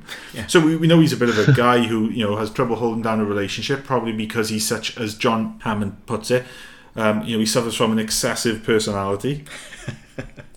Yeah, the characters are not, as you could argue, not as fleshed out. Certainly, some of the minor characters. I think Arliss Howard's character of Peter Ludlow, who's putting on a bit of a poor English accent, as sort of like the guy who's now taken over InGen. I think his character's a little bit sort of sneering pantomime villain. But then you've got, Richard Attenborough returns, albeit in a small role. Pete Postlethwaite's character of Roland Tembo is just, you could argue, he is sort of the flip side of the morality of going in to save these animals. He's the one that wants to go and hunt them. And if it wasn't for the fact that, Vince Vaughn's character, sabotages his elephant gun shells, he probably would have killed one of the T-Rexes and ultimately become the villain of the piece. There's some fantastic moments of tension building. 2 scenes involving grass and glass. You've got Sarah Harding lying on the cracking glass, and as much as they should have all died, and it's sort of pushing what we're expected to believe is plausible to its absolute limit. It's a really tense and well made scene. I do take exception to that view, though, that they would have died, and the criticism that's levied at that, because when we're watching a film about dinosaurs that have been recreated, I do think that you suspend your disbelief anyway, and actually it's a really well executed action scene where you are on the edge of your seat watching, because the way that glass is cracking, that is possibly the highlight of the film. It is one of the best sequences in the film. And then you've got the other one, the transposing the velociraptors, and he says, stay away from the long grass. And then you see that scene, and it's Spielberg recreating what he did in Jaws with that shark fin, but he's doing it out of the water. He's showing the raptors cutting through the grass and these group of people running into it. Yeah. And it's just, he's sort of taken over the mantle of Hitchcock and become like a master of tension and suspense. And, I just don't think the film gets the credit it deserves. I really like the score by John Williams, who has created... The Lost World has got its own theme, which is unique to that film, which wasn't repeated in any of the other films. I think it's one of my favourite scenes is the build-up to the the T-Rex attack on the camp at night, the bit where he's putting his head in the tent, going for the blood-soaked jacket. The way that John Williams uses a piece of music that is basically like that bare-bones, stripped-down Jaws theme to build the tension up. Yeah. And I remember the first time I was watching it, I actually had that sense of unease, like when certain tones of music and sounds can be recreated to make you feel physically sick. There's certain frequencies of vibrations can make you feel physically ill. And I think Williams was a master of that, and he's not shown it anywhere better than in that scene. Rewatching it yesterday, I've always been something of a defender of the film. I think its justification is sound. Obviously, we're going to see more. We do need a sequel to Jurassic Park. It was too much of a hit for us never to go back there. And again, the special effects, my God, moving on to the third film as we will shortly, the effects are just really ropey all throughout Jurassic Park 3. Whereas going back and watching, The Lost World, the effects are on the whole outstanding. And there's still that sense of awe and wonderment. I give a shit about the characters. There's, moments where I'm genuinely on the edge of my seat. Again, people rail against the San Diego scene. Seeing a T-Rex in an urban environment in a city eating people works on two levels. A, it is something great to finally behold. Yeah. And B, it's that perfect thing then for Ian Malcolm, who's been made out to be crazy, to be, just a lunatic. It's like, I told you so. Yeah. And he like he says to Alice Howard's character, this is the bit where I told you so. I like it. I'm sorry. It's a far better made film, I think, than the three films we're going to be talking about. And just cutting to the chase, from a purely entertainment point of view, and the fact that, I think a lot of the film's flaws are, easily brushed aside because they're only brief ones that don't harm the film that much. And yeah, there are some, I got to mention, the bit at the end where the boat crashes into the pier, the men go on the boat to investigate, they go into the little sort of enclosed ship's captain hut at the top of the building. Yeah.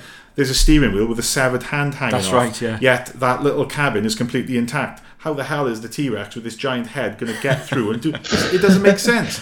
And from the first time I ever saw the film, I thought, oh, come on, Steven, that's ridiculous. But there are a few moments like that. But for me, I think from a purely entertainment point of view, I think the film does a hell of a lot right. It's justified in its existence. And, if the series had ended there, I'd be more than happy. And I think it's worthy for me personally of an 8 out of 10.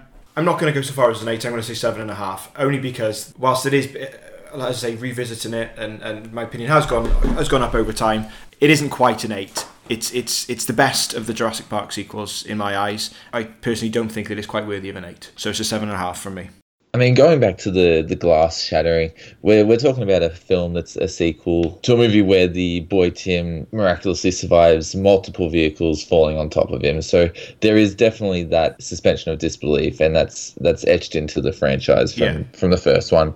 As I said, this film grew on me. The first time I saw it, I didn't love it. Probably held it to too high a standard, maybe, or I expected something different to what I got. But I think Jeff Goldblum's deadpan delivery is just perfect. The dialogue, spot on. There are a few moments where the dialogue doesn't work for me, but overall, it's a solid film.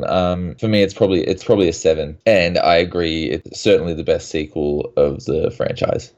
Yeah, guys, I think I'm struggling here with a little bit of objectivity in the fact that, I've always been one of the people fighting this corner. So that 8 out of 10 is a very personal score. From a point of view with the actual quality of the filmmaking and taking into account some of the missteps the film makes, a 7 out of 10 is more than fair and more than accurate, I think, for that.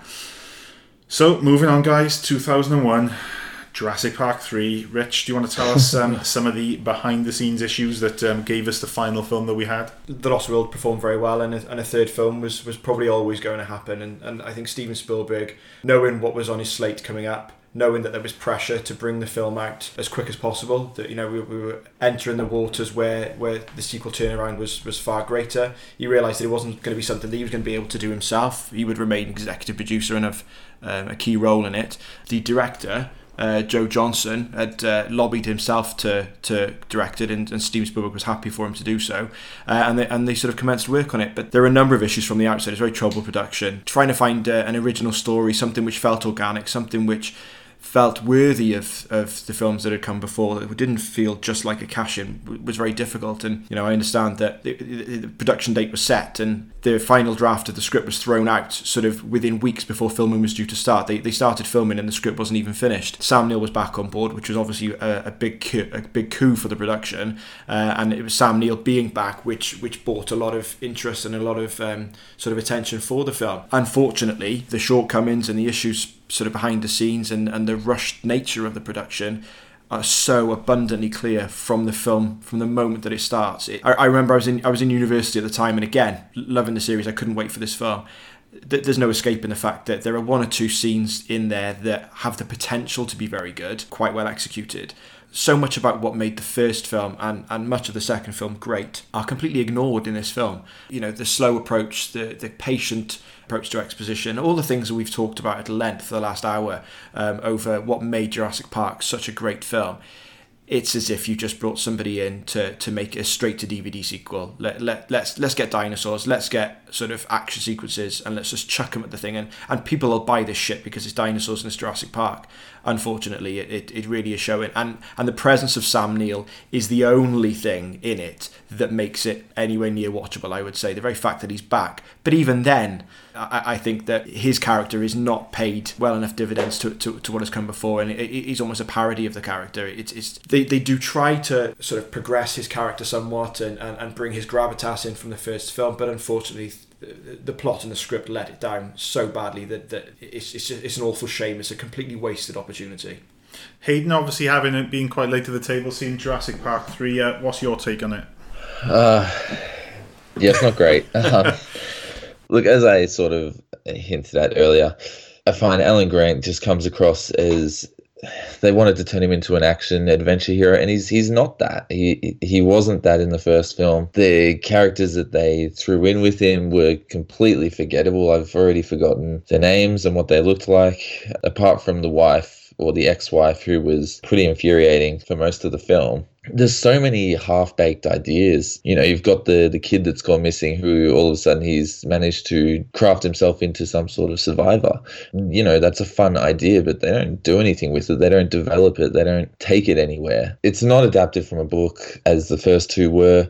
It had Michael Crichton on for a few weeks, I believe, with the other screenwriters trying to come up with an idea, and he left quite quickly because he couldn't think up anything. And I just don't think it's a film that should have or needed to be made. I think it does, as you said, Rich, it does a disservice to Alan Grant as a character, and sort of it sullies the first film a little bit. I'm not saying that I'll go back and watch the first film and the third film will have an effect on how much I enjoy it. That's certainly not the case. But I just think that if anyone's wants to, dive into the series, you just need to skip this one. Yeah, some of the better sequences or the better ideas were leftover ideas from the first two films. The aviary, the pteranodon aviary, that was an idea that was for the first film and also for the second film, but budget constraints and what have you, and the very fact they were very full films already meant that they were sort of left out. And I find the aviary sequence, not necessarily the action that takes place within it, but the use of it, the use of the mist, the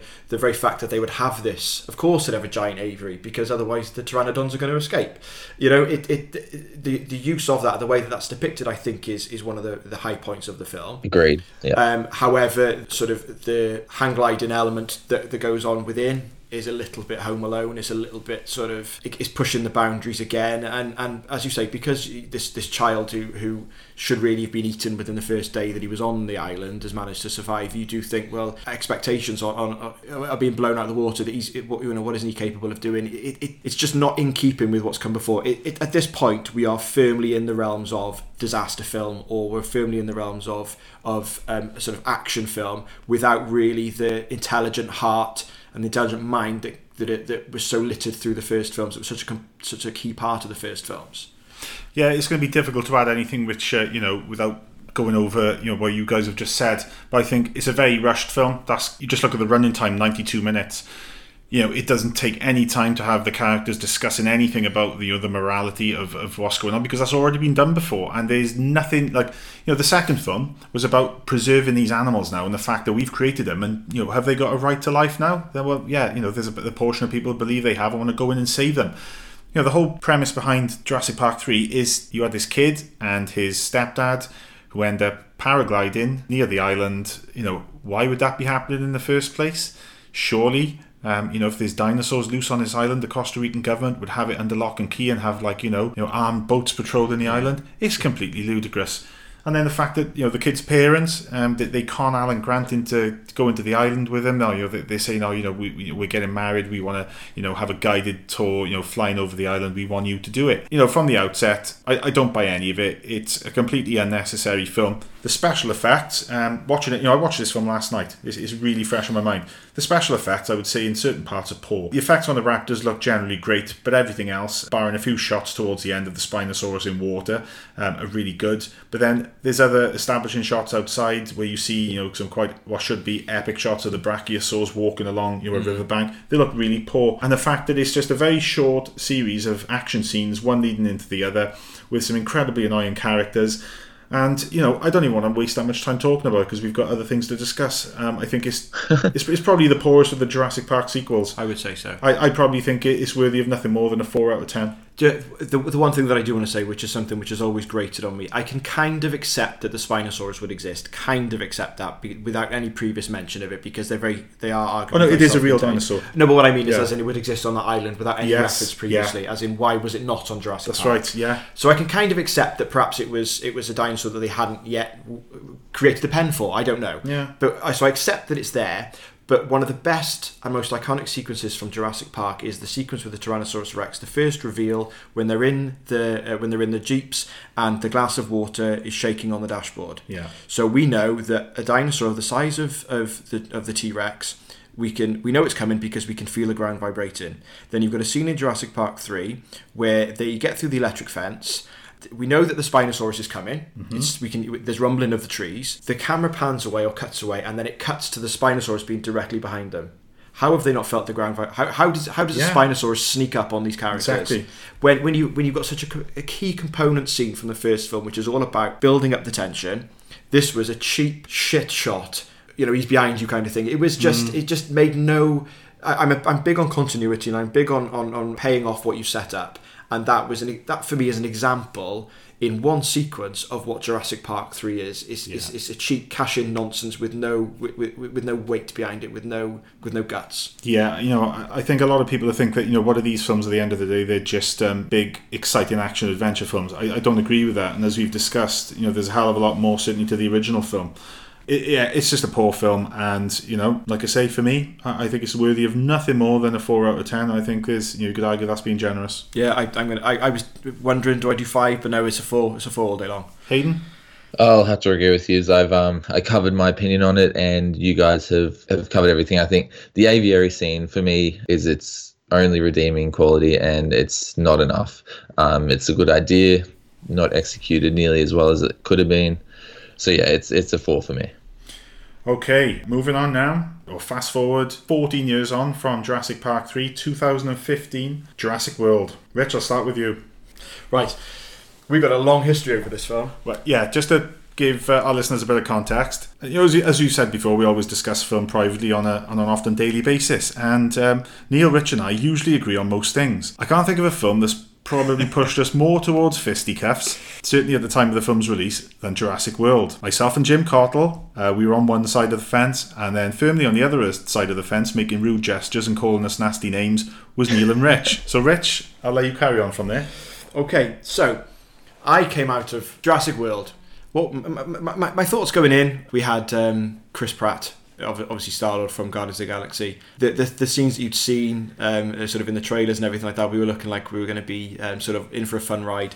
But hesitant about the CG that appeared in the initial trailer, thinking this is going to look very false. Unfortunately, we're going to have that balance. We're not going to have that balance right between CGI and practical effects. This is something which is going to be very CGI heavy. So perhaps I'm not going to enjoy. But it's a Jurassic Park film, and hopefully they've done a Rocky V to Rocky Balboa, and they've learnt from Jurassic Park 3. And I've got to say, I thoroughly enjoyed it. I think where I've got issues, many of the issues with Jurassic Park 3 was that it didn't feel like it didn't feel like it was needed. It felt like a cash-in. And this served as a reboot for me for the franchise, whereby you're picking up the series sort of over a decade later.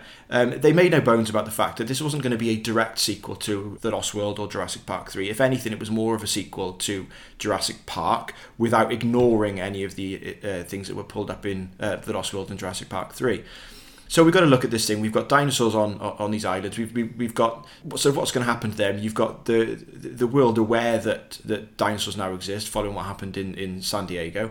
And quite rightly, I think, in this modern world, you would have people who would come in and decide, well, no, John Hammond had the right idea. It was just executed wrongly. There's a better way of doing it. So the very fact that Jurassic World would then exist, I think absolutely it would exist. And for anyone who's ever been to any of the Florida theme parks, the first flight that we have through Jurassic World and the various different enclosures and pens and things that we see, that is exactly how I would imagine Jurassic World to be.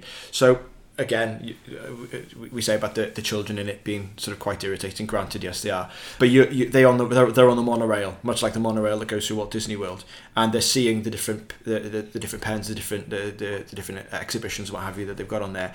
With John Williams's. With the Jurassic Park theme, I believe I don't think it was scored by John Williams, Jurassic World, was it?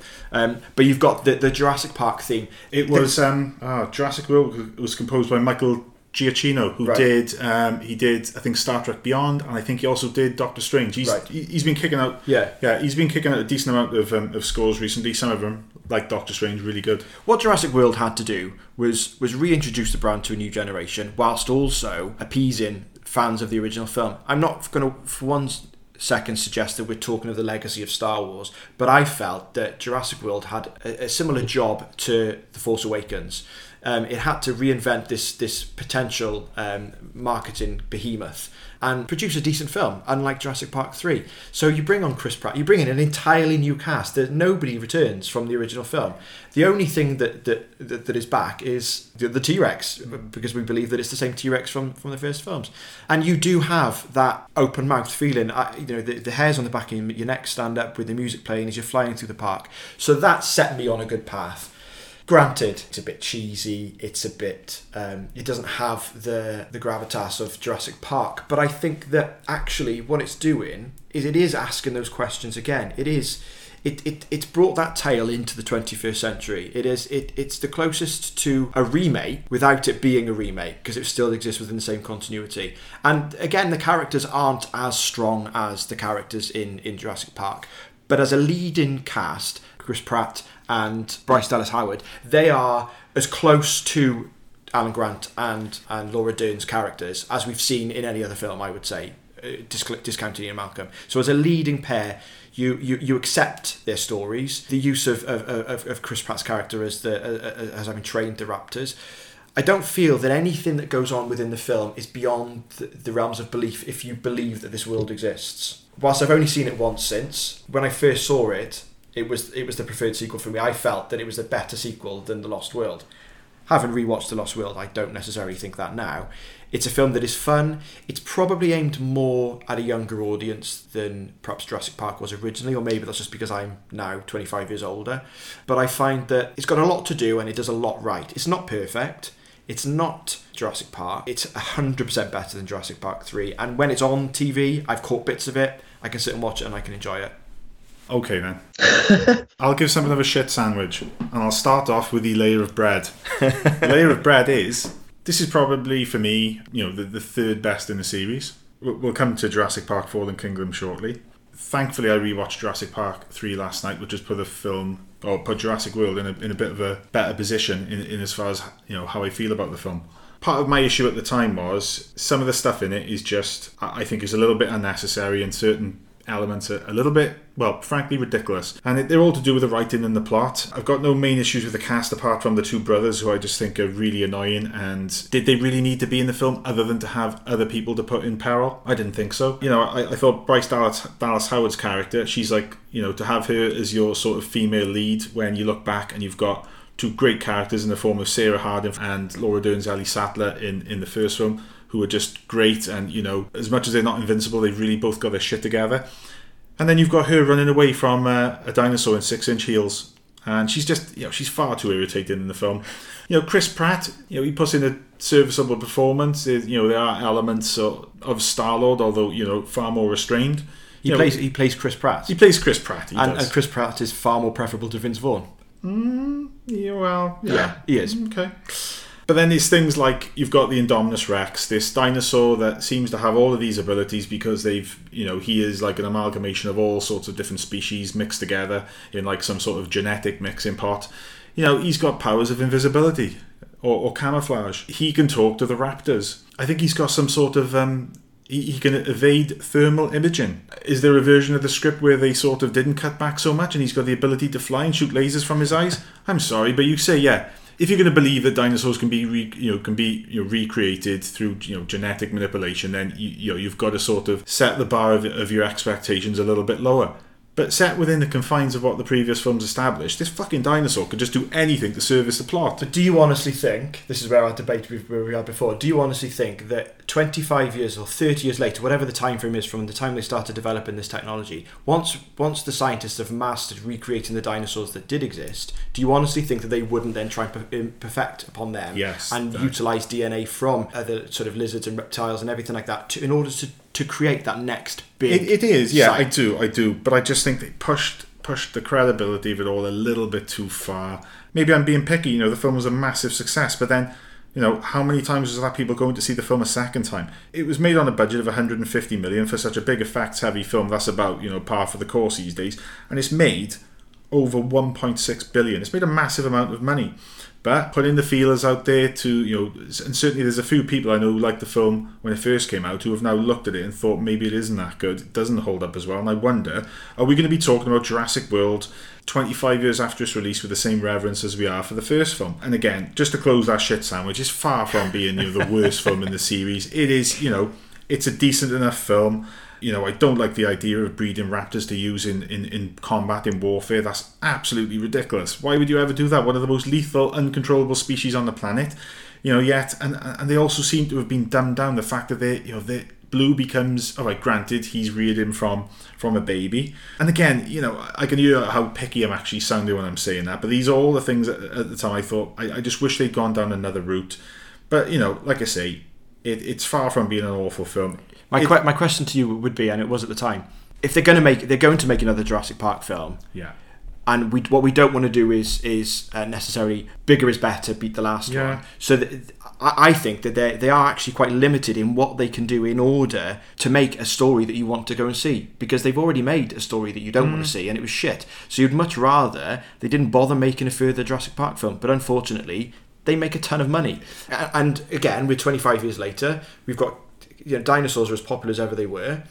It's one of those things that it was always going to happen. I don't think you should award. I don't think you should award points to a film for trying or because they had a hard job to do and things like that too much. But I do think that you can't overstate the job that this film had to do. It hasn't done it. It hasn't done it brilliantly. And my score has definitely fallen away, sort of in retrospect, and I would like to rewatch it now from start to finish as opposed to catching bits and pieces. But I do think that it could have been, again, I'm going to say it now, it could have been a lot worse. My view is that for what it had to do for this day and age, when we're talking about the fact that there's so many things now that what's left to see, what is left to put on the screen that we haven't seen, doing a Jurassic Park film in this day and age is a far harder task potentially than what it was all those years ago, because we're so dumbed to everything, because we've seen everything. Rich, I'll agree. I'll concede that you've put a far better defence for the film forward than my attack of it, and I think a lot of mine is just personal nitpicks about some of the plot illogicalities. It's got a few really great scenes. It introduces the Mosasaurus, which was a real sea-dwelling dinosaur and really used to good effect. Yeah. That scene where we saw the Brachiosaurus slaughtered by the Indominus Rex is a really moving and well done scene that sort of harks back to the scenes of awe from the first one, but obviously done in reverse, where we're actually feeling really sad. There's just a few characters who are a little bit annoying. I think the kids are completely surplus to requirement. It's far better than Jurassic Park 3.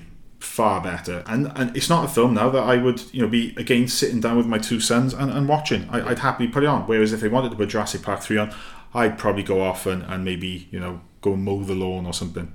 Haydn, what's your views on Jurassic World? In the first Jurassic Park movie, Ian Malcolm says, you were too preoccupied with whether you could, you didn't stop to think whether you should. And if Jurassic World had taken that line of dialogue and projected it as an overall theme onto a new film where they completely disregarded the fact that this has gone wrong many times and have still gone and done it, then it could have been a genuinely compelling film. Unfortunately, I think that it feels like it was made in a boardroom. It feels like it was made to revive an old and popular franchise. It has pointless characters. Chris Pratt is charismatic and Bryce Dallas Howard is good. They do good work. The two brothers, I enjoyed a couple of their conversations. I liked seeing that relationship sort of solidify, but then it just petered out into absolutely nothing and didn't feel like the time we invested as an audience was worth it. The military subplot, yeah, you could argue that maybe, as you were saying, Rich, that maybe that's something that would come about if this were something that existed in the real world. Maybe that is something that would actually happen. But again, it just felt so unnecessary and kind of poorly handled. Yes, it's quite a polished movie in parts. I do think that it captures some of the magic again in certain scenes, such as the big reveal of the park when I forget the youngest brother's name, but when he opens the doors and it reveals a fully functioning park. That's really cool to see that, and it is on a very base level. It's fun to see Jurassic Park finally functioning as this fully fledged thing. The way Hammond had envisioned. As a film, it doesn't feel worthwhile. I've seen the film 3 times. These were my feelings the first time. I absolutely hated it.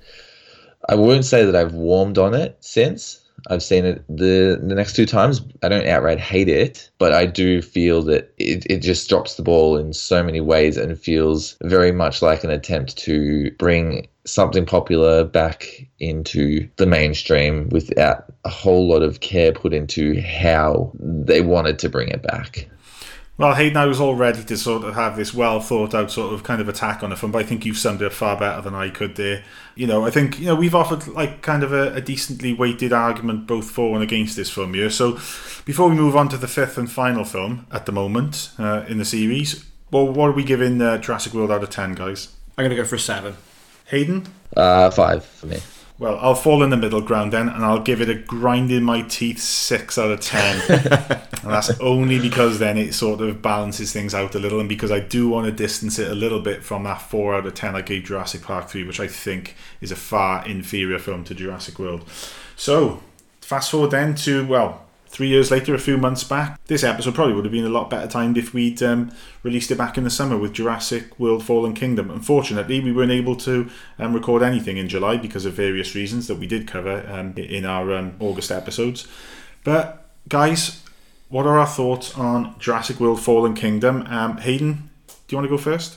Yeah, so I did a review for the site when the Blu-ray came out, and in that I talked about how middle of the road this film is. I think we might find that I like it a little bit more than you guys do. We'll see. I think that it at least tries to break the mold a little bit in that it does feel a little gothic at times in its second half. There is some really beautiful imagery throughout the entire film. I think J.A. Bayona's direction is excellent, and I think that is its selling point. I think that visually it's worth a watch. Plot-wise, it's hit and miss. Characters don't really feel like they have come anywhere since the first Jurassic World film. If anything, the relationship between Pratt and Dallas Howard's characters is pretty much note for note the same.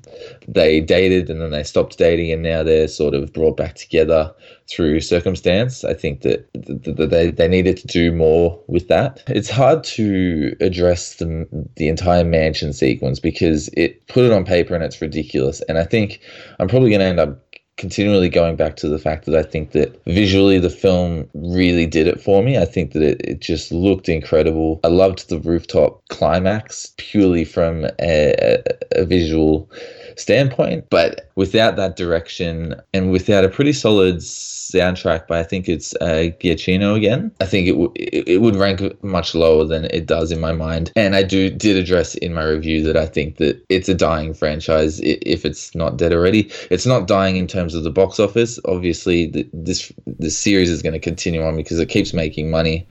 But creatively, it feels very dry, and this film felt like it only exists to get us from point A to point B. I think that's something along the lines of what Colin Trevorrow even said in an interview. So that's not a great sentiment to take into it. It's difficult to know what the point of the film is, really, or where they are taking the franchise. I think with Jurassic World, there was such an element of nostalgia in it as well, and I think perhaps it was that feeling of, you know, I love going to Florida and going to the parks and everything like that, so I got a lot of sort of joy out of that sort of element to it. When I looked at the Fallen Kingdom, I've only seen it once, saw it in the cinema. I think I read your review before I saw the film. We're borrowing stuff from The Lost World. We've got to sort of, you know, under the guise of rescuing the dinosaurs from the planet. I think that everything that takes place on the island was very good. I enjoyed that more than the rest of the film. I thought that the action sequences of them escaping the island and the island, the volcano erupting and everything like that, I thought that was very, very good. The problem is, it's where do you go from there? You know, when we talk about Jurassic, as it's now known, Jurassic World, are we talking about the park being called Jurassic World, or are we talking about the planet Earth becoming Jurassic World? Obviously, I think that's the where they're going, with the hints that other companies are employing the same technology to recreate animals and cloning and what have you. And we're certainly going down, it seems to be with the cloning of the granddaughter, we seem to be going down that route of cloning, not just about dinosaurs, about sort of humans and anyone and everyone. But I just found from the moment the film started, really, you know, all of a sudden John Hammond had a business partner that has never been referenced before. He's just as rich, had just as much sort of involvement in the process. He's never been mentioned. It felt very, very convenient just to have the sort of the crusty old rich bloke there, because obviously we can't have John Hammond, and that just felt very, very convenient. That didn't feel organic at all. As I say, the action on the island was well executed and well done, albeit very CGI, with sort of the lava and the explosions and everything like that. I bought that, and the sequences in the water, I bought that as well.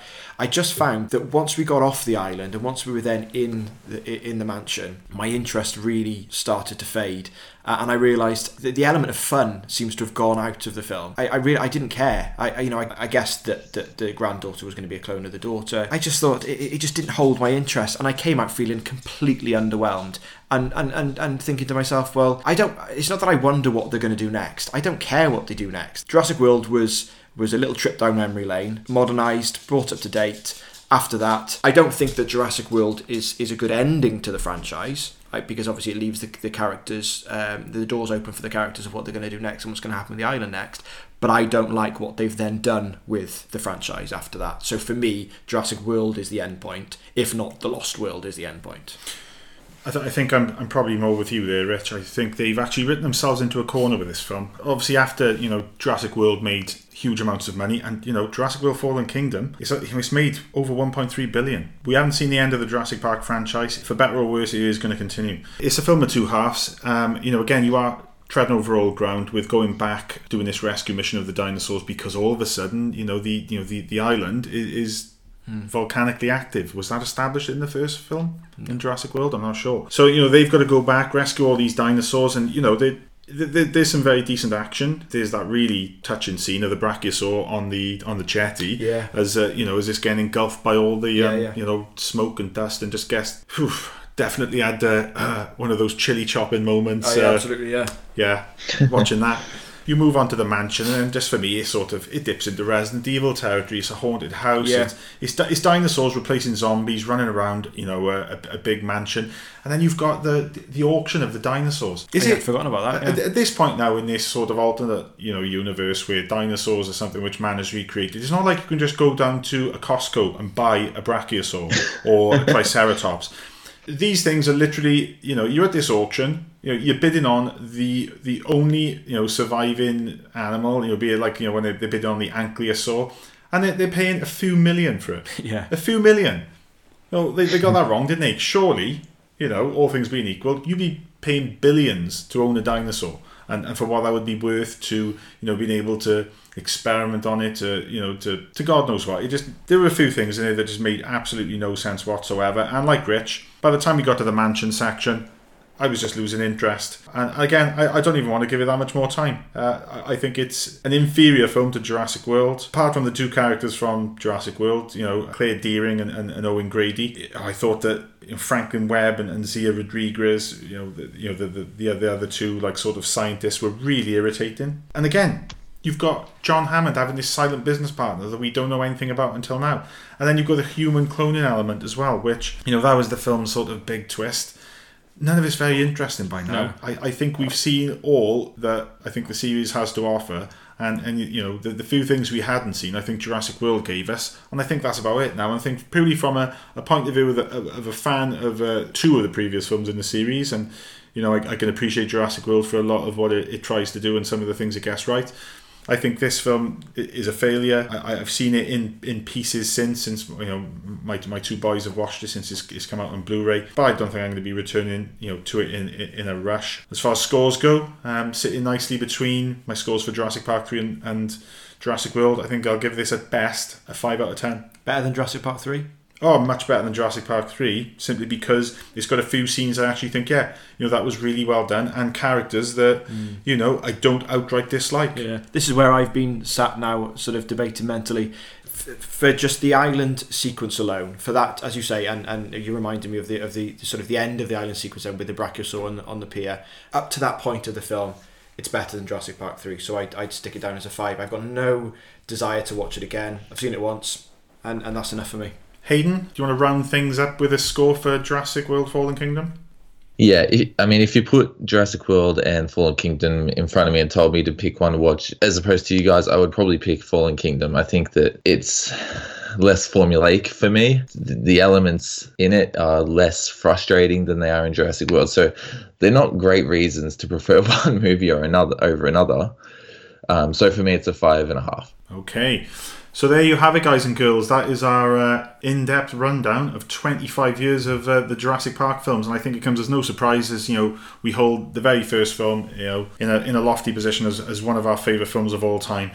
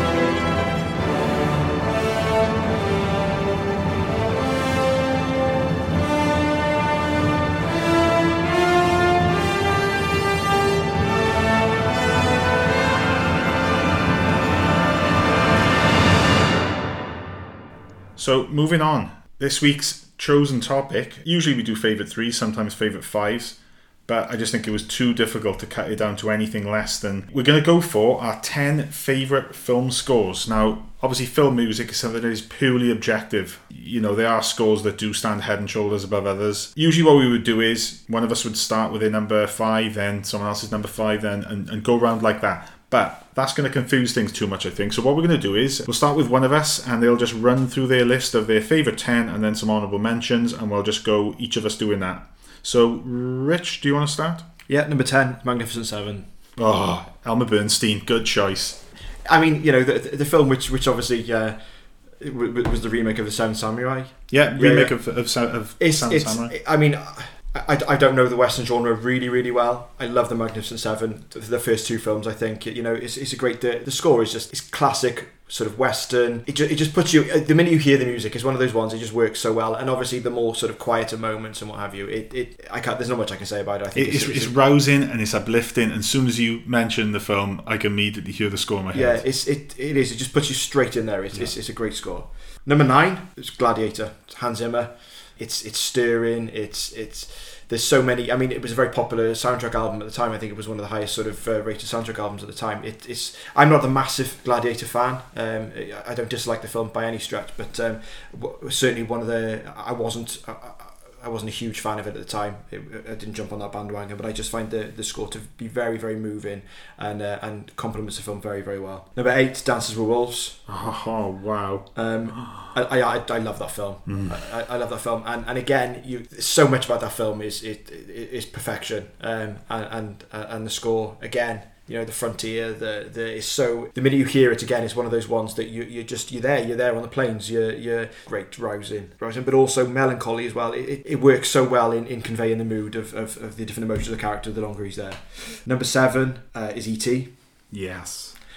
How do I not put John Williams in a position 1, 2, 3, 4, 5, 6 all the way through? It's very, very difficult. And to pick your favourite John Williams, well, you know, you've got to out something else. But E.T., and someone's chopping onions when I'm watching that film, throughout the film, it gets me every time. It's fantastic, such an iconic soundtrack, as John Williams does. Number 6, bit left field here for what we think, is the Braveheart score. James Horner. The minute you hear the early bars of the music, you know you're there in the fields of Scotland. It's a great, and the Braveheart theme, I think it was sampled by a dance DJ sort of in the early 2000s. It's romantic, it's really emotional, it's a really powerful bit of simple, but it's a really sort of feeling bit of music. Number 5, Back to the Future. What a surprise! Back to the Future has to figure in there. And when I'm talking about the entire trilogy, Alan Silvestri's score, it's so orchestral for something which is such a sort of sci-fi comedy sort of premise. Mm-hmm. It's a very orchestral. It's a romantic score for a film that you wouldn't think is automatically going to get you. You think they would probably use more like diegetic music and use more songs as opposed to the actual score. Yeah, well, I mean, counterbalance it with The Power of Love, that sort of 80s power ballad. Mr. Sandman, when it goes back to 1955. And the reuse of it then, it's used sparingly in the first film and then expanded upon then for the opening sequence of Back to the Future 2 for the title sequence, and then the Western version of it then for Back to the Future 3. It's a great score, particularly the main theme. Number 4, Lord of the Rings. Howard Shore again, of course. Wow, it's just beautiful, isn't it? There's a test of a good score. Either immediately puts you in mind of whatever the key sequences of the films are, but this works on its own. You know, it's just beautiful. It's menacing. It's scary. It's just so. You were saying before about the different types of music that can curdle your stomach. Yeah. The sequences, particularly with the Uruk-hai, that it's gut wrenching. It's really sort of, it turns you. It's so powerful. It's so well done. My number 3 was a late addition, and it's Jurassic Park. When I was figuring where in my top 10 Jurassic Park would go, it didn't initially figure. It was because I was thinking I've got to leave John Williams out because there's so many of them could be John Williams. And then in doing the research for the film and the sequences that I was watching, it is just a beautiful score. And that scene we described before with the Brachiosaurus, it is just spine tingling and the hairs on the back of your neck. It's just unbelievable. Number 2 is Superman. Again. Yep.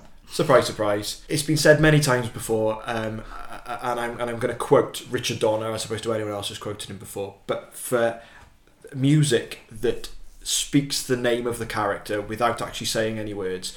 The main Superman theme, again, it's spine-tingling. It builds up to a beautiful crescendo. It is so iconic. A lot of people complained when Man of Steel was coming out that they weren't going to use the John Williams theme, and it didn't bother me because it's the Christopher Reeve Superman theme for me. But actually, having seen the gentle use of the Superman theme within Justice League, it's one of the only positives of the Justice League that I can think of.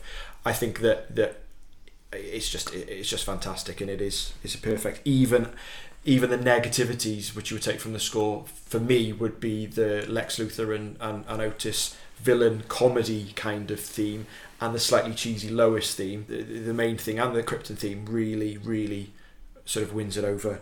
And then finally, it's got to be the Star Wars theme. Again, I'm going to treat the whole trilogy because we don't have the Imperial March in A New Hope. The test for me is, of all the shit that's been chucked at Star Wars over the last couple of years, all the wave that we've been on as Star Wars fans, I felt like I was tired of Star Wars. I've had enough now. I can leave Star Wars alone. And my last trip to the cinema, I was in the bathroom, leaving the bathroom, and the main Star Wars theme came on. And again, the hairs on the back of my neck. When you look at the original trilogy, it is, if there's a more iconic body of work for a film, Leia's love theme, the main theme, then the Imperial March, it is absolutely perfect. And John Williams brings what is probably, in my view, the only positive to the original of the prequel trilogy, being Duel of the Fates. It's iconic and it's perfection. It is. Haydn, do you want to go next, mate? Okay, so, and I've got a couple of the same picks as Richie here, but I'll start off with Blade Runner 2049. You can't say any more about Vangelis' score for the original, and I've picked 2049 purely because, and I think I've made it clear to the Film 89 crew that this film itself is a big one for me. It's one of my favourite films already. It was an incredible experience to see in the cinema, and I share the same sentiment with the soundtrack. I've listened to it over and over. I find that it's transportative, and I think that's a hallmark of any good soundtrack. It's a soundtrack that's eerie and takes me to that world every time I hear it. And I feel like that's probably something I could say for every soundtrack I've got here. And my number 9 is Alien, Jerry Goldsmith. It's creepy and it's foreboding. It's another one of those soundtracks that you might not necessarily listen to when you're not watching the film, so it's a little bit of a different relationship that I have with that one as opposed to maybe some of the other picks I've got here. But even, when Jed Kurzel sort of opened his Alien Covenant soundtrack with that classic sort of opening from Alien, it took me back to that experience. It created that tension immediately, and I think that that's something really crucial, especially to a film like Alien, which is the music is used sparingly in that film, but it's so effective. And number 8, a bit more of a modern film, and my next 2 are, but Mad Max Fury Road, and that's done by Junkie XL, and I find that soundtrack is just complete mayhem compared to my previous pick. It is bombastic and unrelenting, and it's such a blast to listen to. And it's something, again, that I've revisited, and it really helps drive the action of that film itself. So my number 7 is La La Land, actually, which still surprises me to this day how much I fell in love with that soundtrack and that film. I'm not opposed to musicals. Like, I know Skye, you said that it sort of came out of nowhere, that you loved that film as much as you did. I did, yeah. I wasn't expecting to, because I just, as a rule, don't like modern musicals. But yeah, absolutely loved the film, and yeah, the score and the soundtrack. Whereas for me, I didn't have any opinion of musicals. I don't have a lot of history with them. So to watch that and to enjoy it as much as I did, and to have really fallen head over heels for the soundtrack, was a real shock. But that's a movie that I will go back to again and again. And one of the main reasons for that is because of the music. So my number 6 is Spirited Away by, I think it's Joe Hisaishi. Yeah, Joe Hisaishi, yeah. And that is pure magic in my book. It's whimsical, and it takes you back to this childlike sense of unknowing and discovery. And I guess its main theme is its draw, and it's not necessarily repetitive throughout the film, but it's just perfect for what that film is trying to do. So my number 5 is John Carpenter's Halloween. Again, it's sort of one that's most known for its main theme, and I did find that when I watched the film, that main theme is used very, very frequently, but it doesn't matter because it's so good. It's chilling.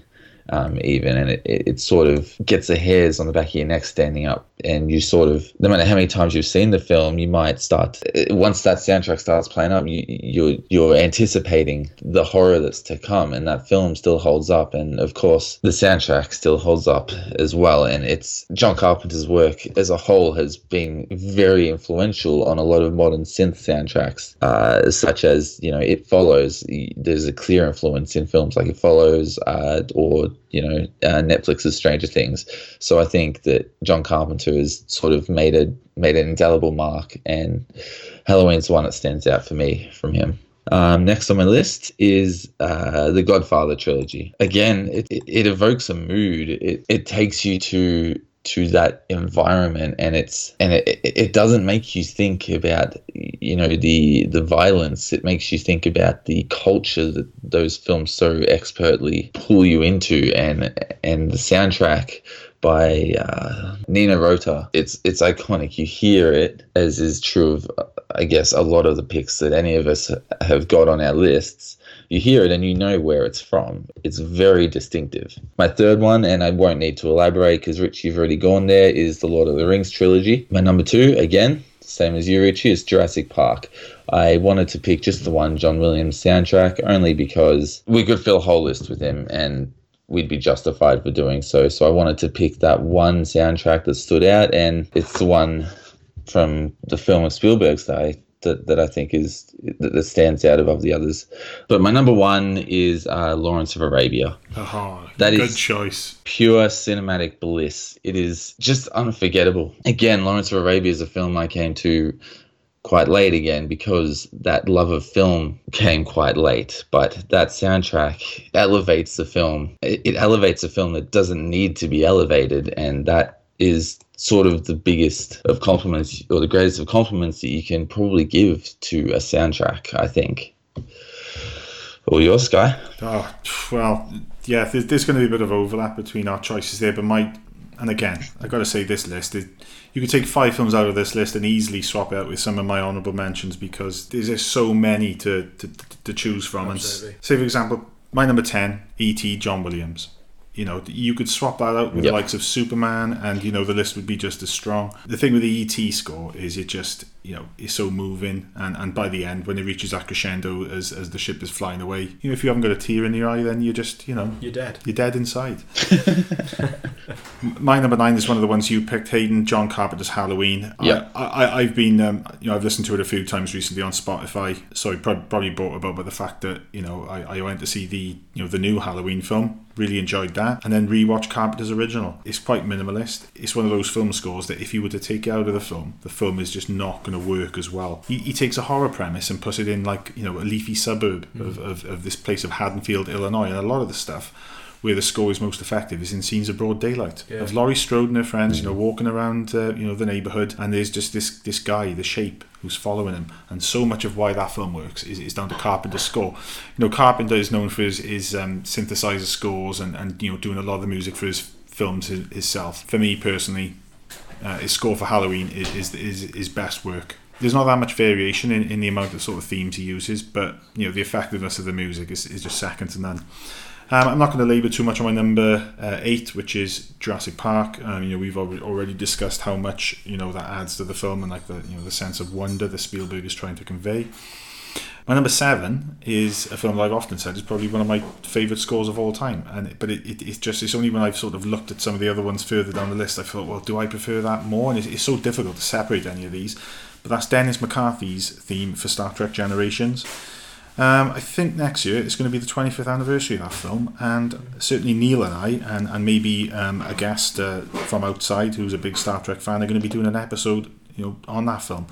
It's a score that I think works perfectly in tandem with, you know, the visuals on screen. It's a beautiful looking film. It was shot by John Alonzo, who was one of, you know, he was the guy that shot Chinatown, for God's sake. So it's just a stunning looking film.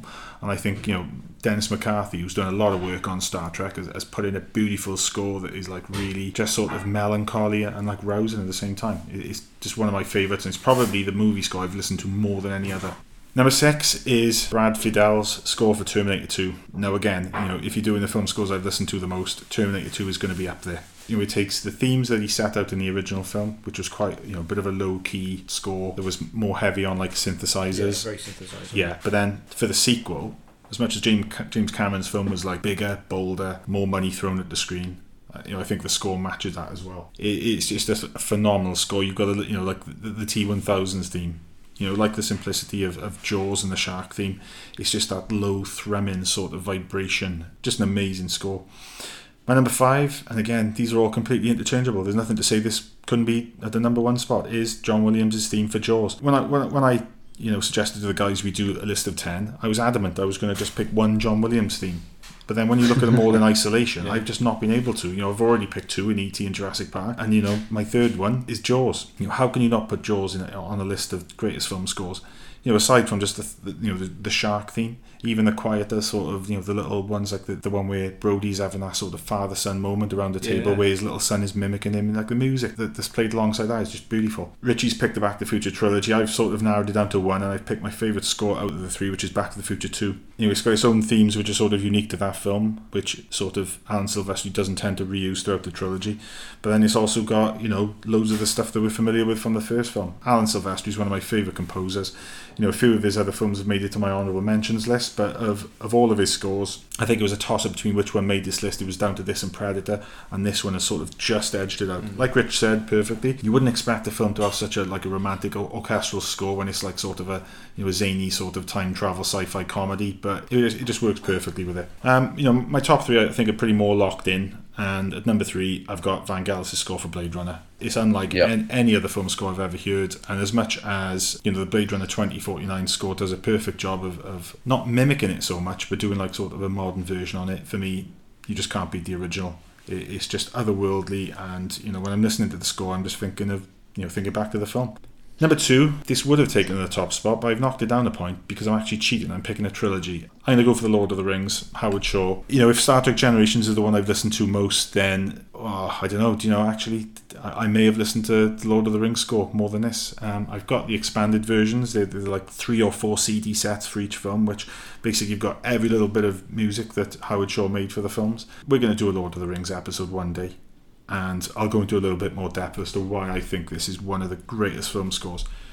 When you're making an epic adaptation like this, you've got to have music to match. And you've mentioned films like Lawrence of Arabia with how romantic and rousing and just atmospheric they are. Lawrence of Arabia hasn't made my list simply because I love the score, but it's not one I've listened to like away from the film as much as these. So when I kind of made this list, I've actually thought, which soundtrack have I listened to in isolation on its own more than any other? And if it's a score that I've listened to on its own, like on my phone or on my iPod, then that's sort of given it a little bit more leverage to get onto this list. But yeah, any other day of the week, I'd put this in number 1. But when I thought of an individual film score that, if you put a gun to my head and said, Skye, what do you think the greatest film score ever is? Number 1, I put John Williams' score, and it's another John Williams, I'm afraid, but his score for Empire Strikes Back, it's absolute perfection. It's one I know inside out. I can, even like the Hoth scene, the way that opens up, and the way it sort of, the little musical beats that match what you're seeing on screen. Yeah. It's just phenomenal. And then you introduce in things like the Imperial March, like Yoda's theme.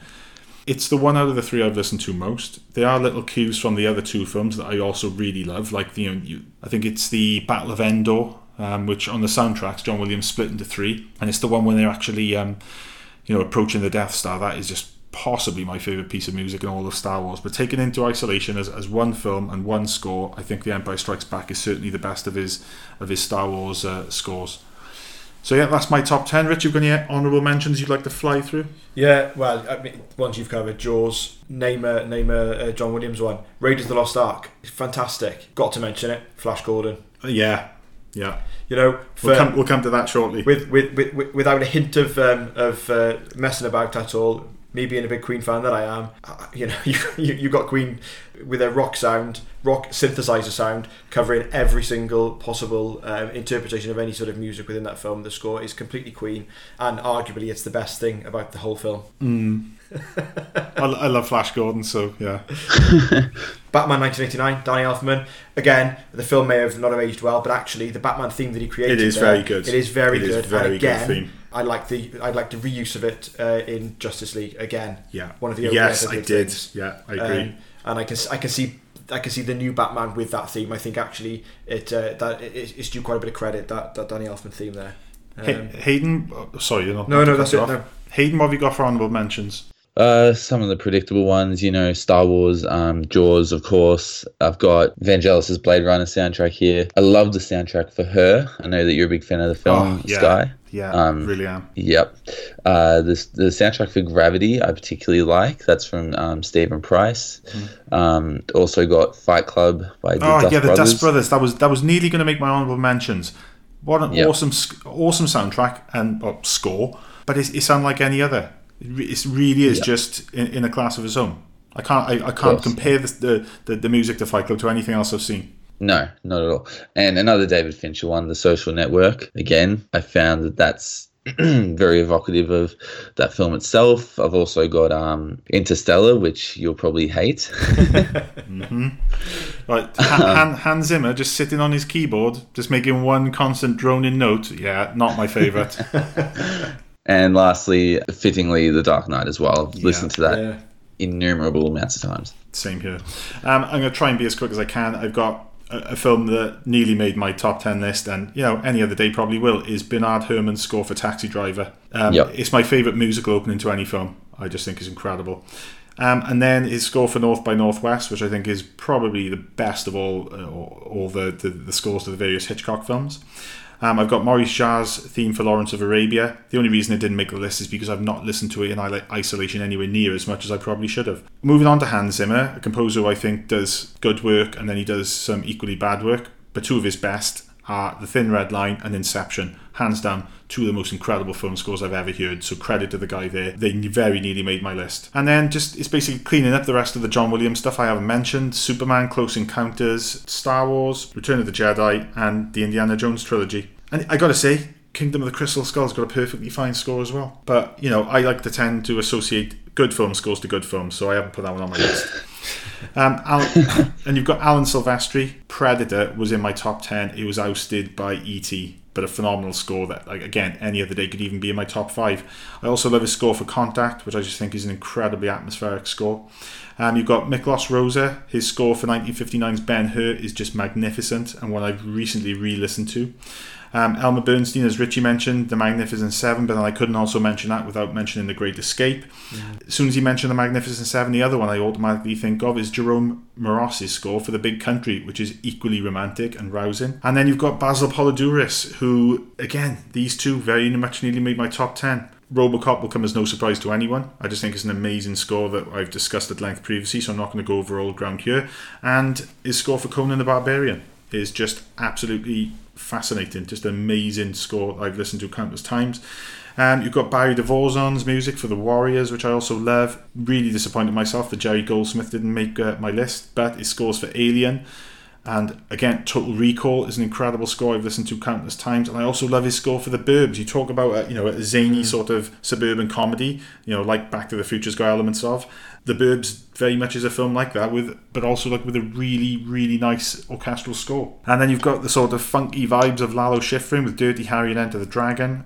Thomas Newman's score for The Shawshank Redemption I just think is absolutely beautiful.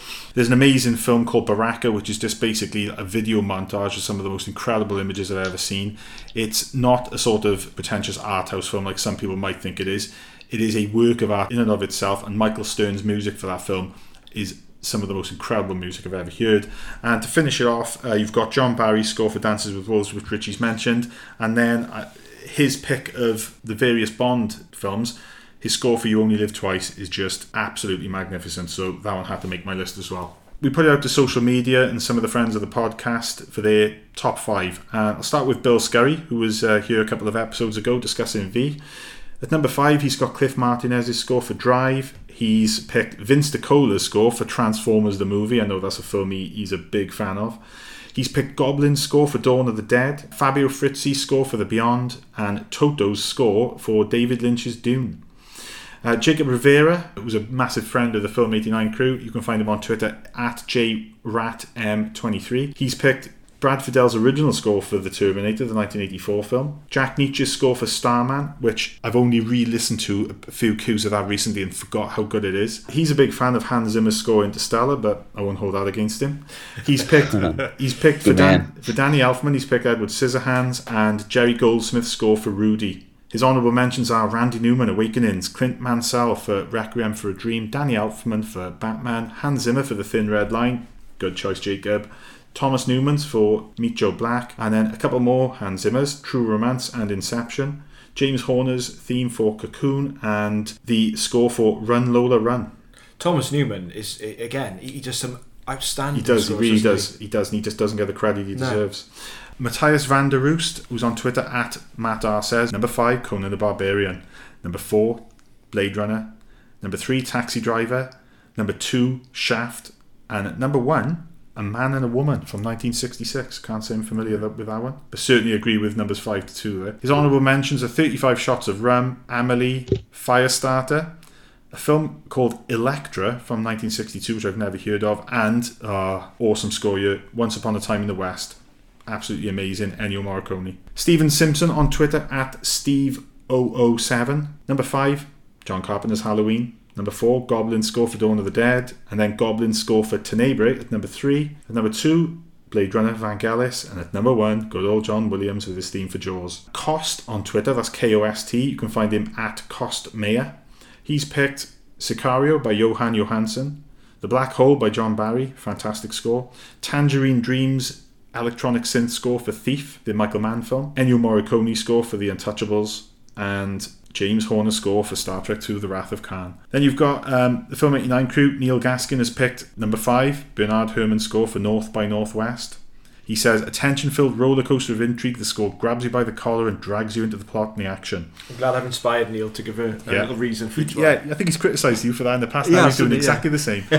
He's picked Vince DiCola and Bill Conti's score for Rocky IV. Please, guys, check out the website. Neil's done an absolutely amazing series of articles about the Rocky saga, which is going to be culminating in the latest one, which is going to be up hopefully later today or tomorrow on Creed. Outstanding. Just some of the best pieces of writing on film I've seen in a long time. So for Rocky IV, he said, the film is often lampooned by some, but tracks such as War and the amazing training montage by DiCola are perfect examples of a rousing and uplifting tune. It's always on his iPod's gym playlist, plus you get No Easy Way Out and Hearts on Fire, so it's a no-brainer.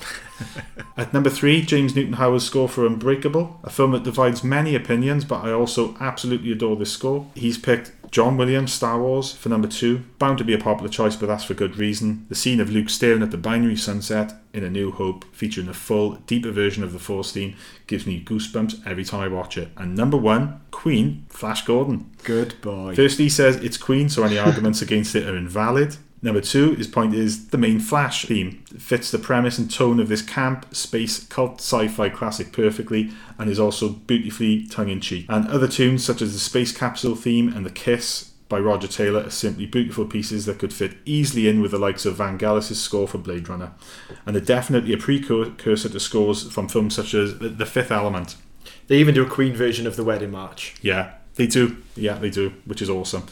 Steve Amos, also with the Film 89 team, has picked number 5, The Grandmaster by Shigeru Umebashi. Vangelis' score for Alexander is number 4. Ryuichi Sakamoto, David Byrne and Chong Su's score for The Last Emperor at number 3. Ennio Morricone's score for Cinema Paradiso is number 2. And he's picked another Vangelis one at number 1, 1492 Conquest of Paradise. Not one I've heard. Steve's also got honourable mentions. Hans Zimmer for Gladiator, Vangelis' Blade Runner score, Terminator 2, Bernard Herrmann's score for The Day the Earth Stood Still, and Anything by John Williams. Steve's friend then, Tony Sauer, via Facebook, has said, as of this time in no particular order, James Horner's score for Aliens, Tangerine Dream's score for Thief, Lift to the Scaffold by Miles Davis, and Indiana Jones and the Last Crusade by John Williams, and Christopher Young's score for Jennifer 8. And to finish things off, the late, great Jim Cottle. He's picked at number 5, Dances with Wolves. Number 4, Hans Zimmer's score for Gladiator. Number 3, well, in fact, his top 3 is all John Williams. Number 3, Star Wars. Number 2, Superman. Number 1, Jaws. And his honourable mentions are Blade Runner, Chariots of Fire, and Star Trek. By Star Trek, he must mean Jerry Goldsmith's score for the original. He's not been specific, but I think he means the first film there. So that's it, guys. We hope you've enjoyed this deep dive into the Jurassic Park franchise. I'm dry-mouthed and exhausted. It's been great fun discussing one of my favourite films with you guys, and then also just flying through top 10 scores. Obviously, it's been great to have Haydn back on, and Richie, it's been far too long since you've been back on, so hopefully we'll make these little early morning sort of chats with Australia a regular thing. Well, it's nighttime there, isn't it? Yeah, it's nighttime there now, Haydn, isn't it? Yeah, it's about midnight. Wow. Well, thank you for staying up so late, Haydn, or so early, or it's just confusing me. It's a pleasure. So, Haydn, where can people reach you if they want to hit you up on social media for a chat? You can find me on Twitter at Haydn Spurrell, spelling's Haydn. Everyone gets that wrong.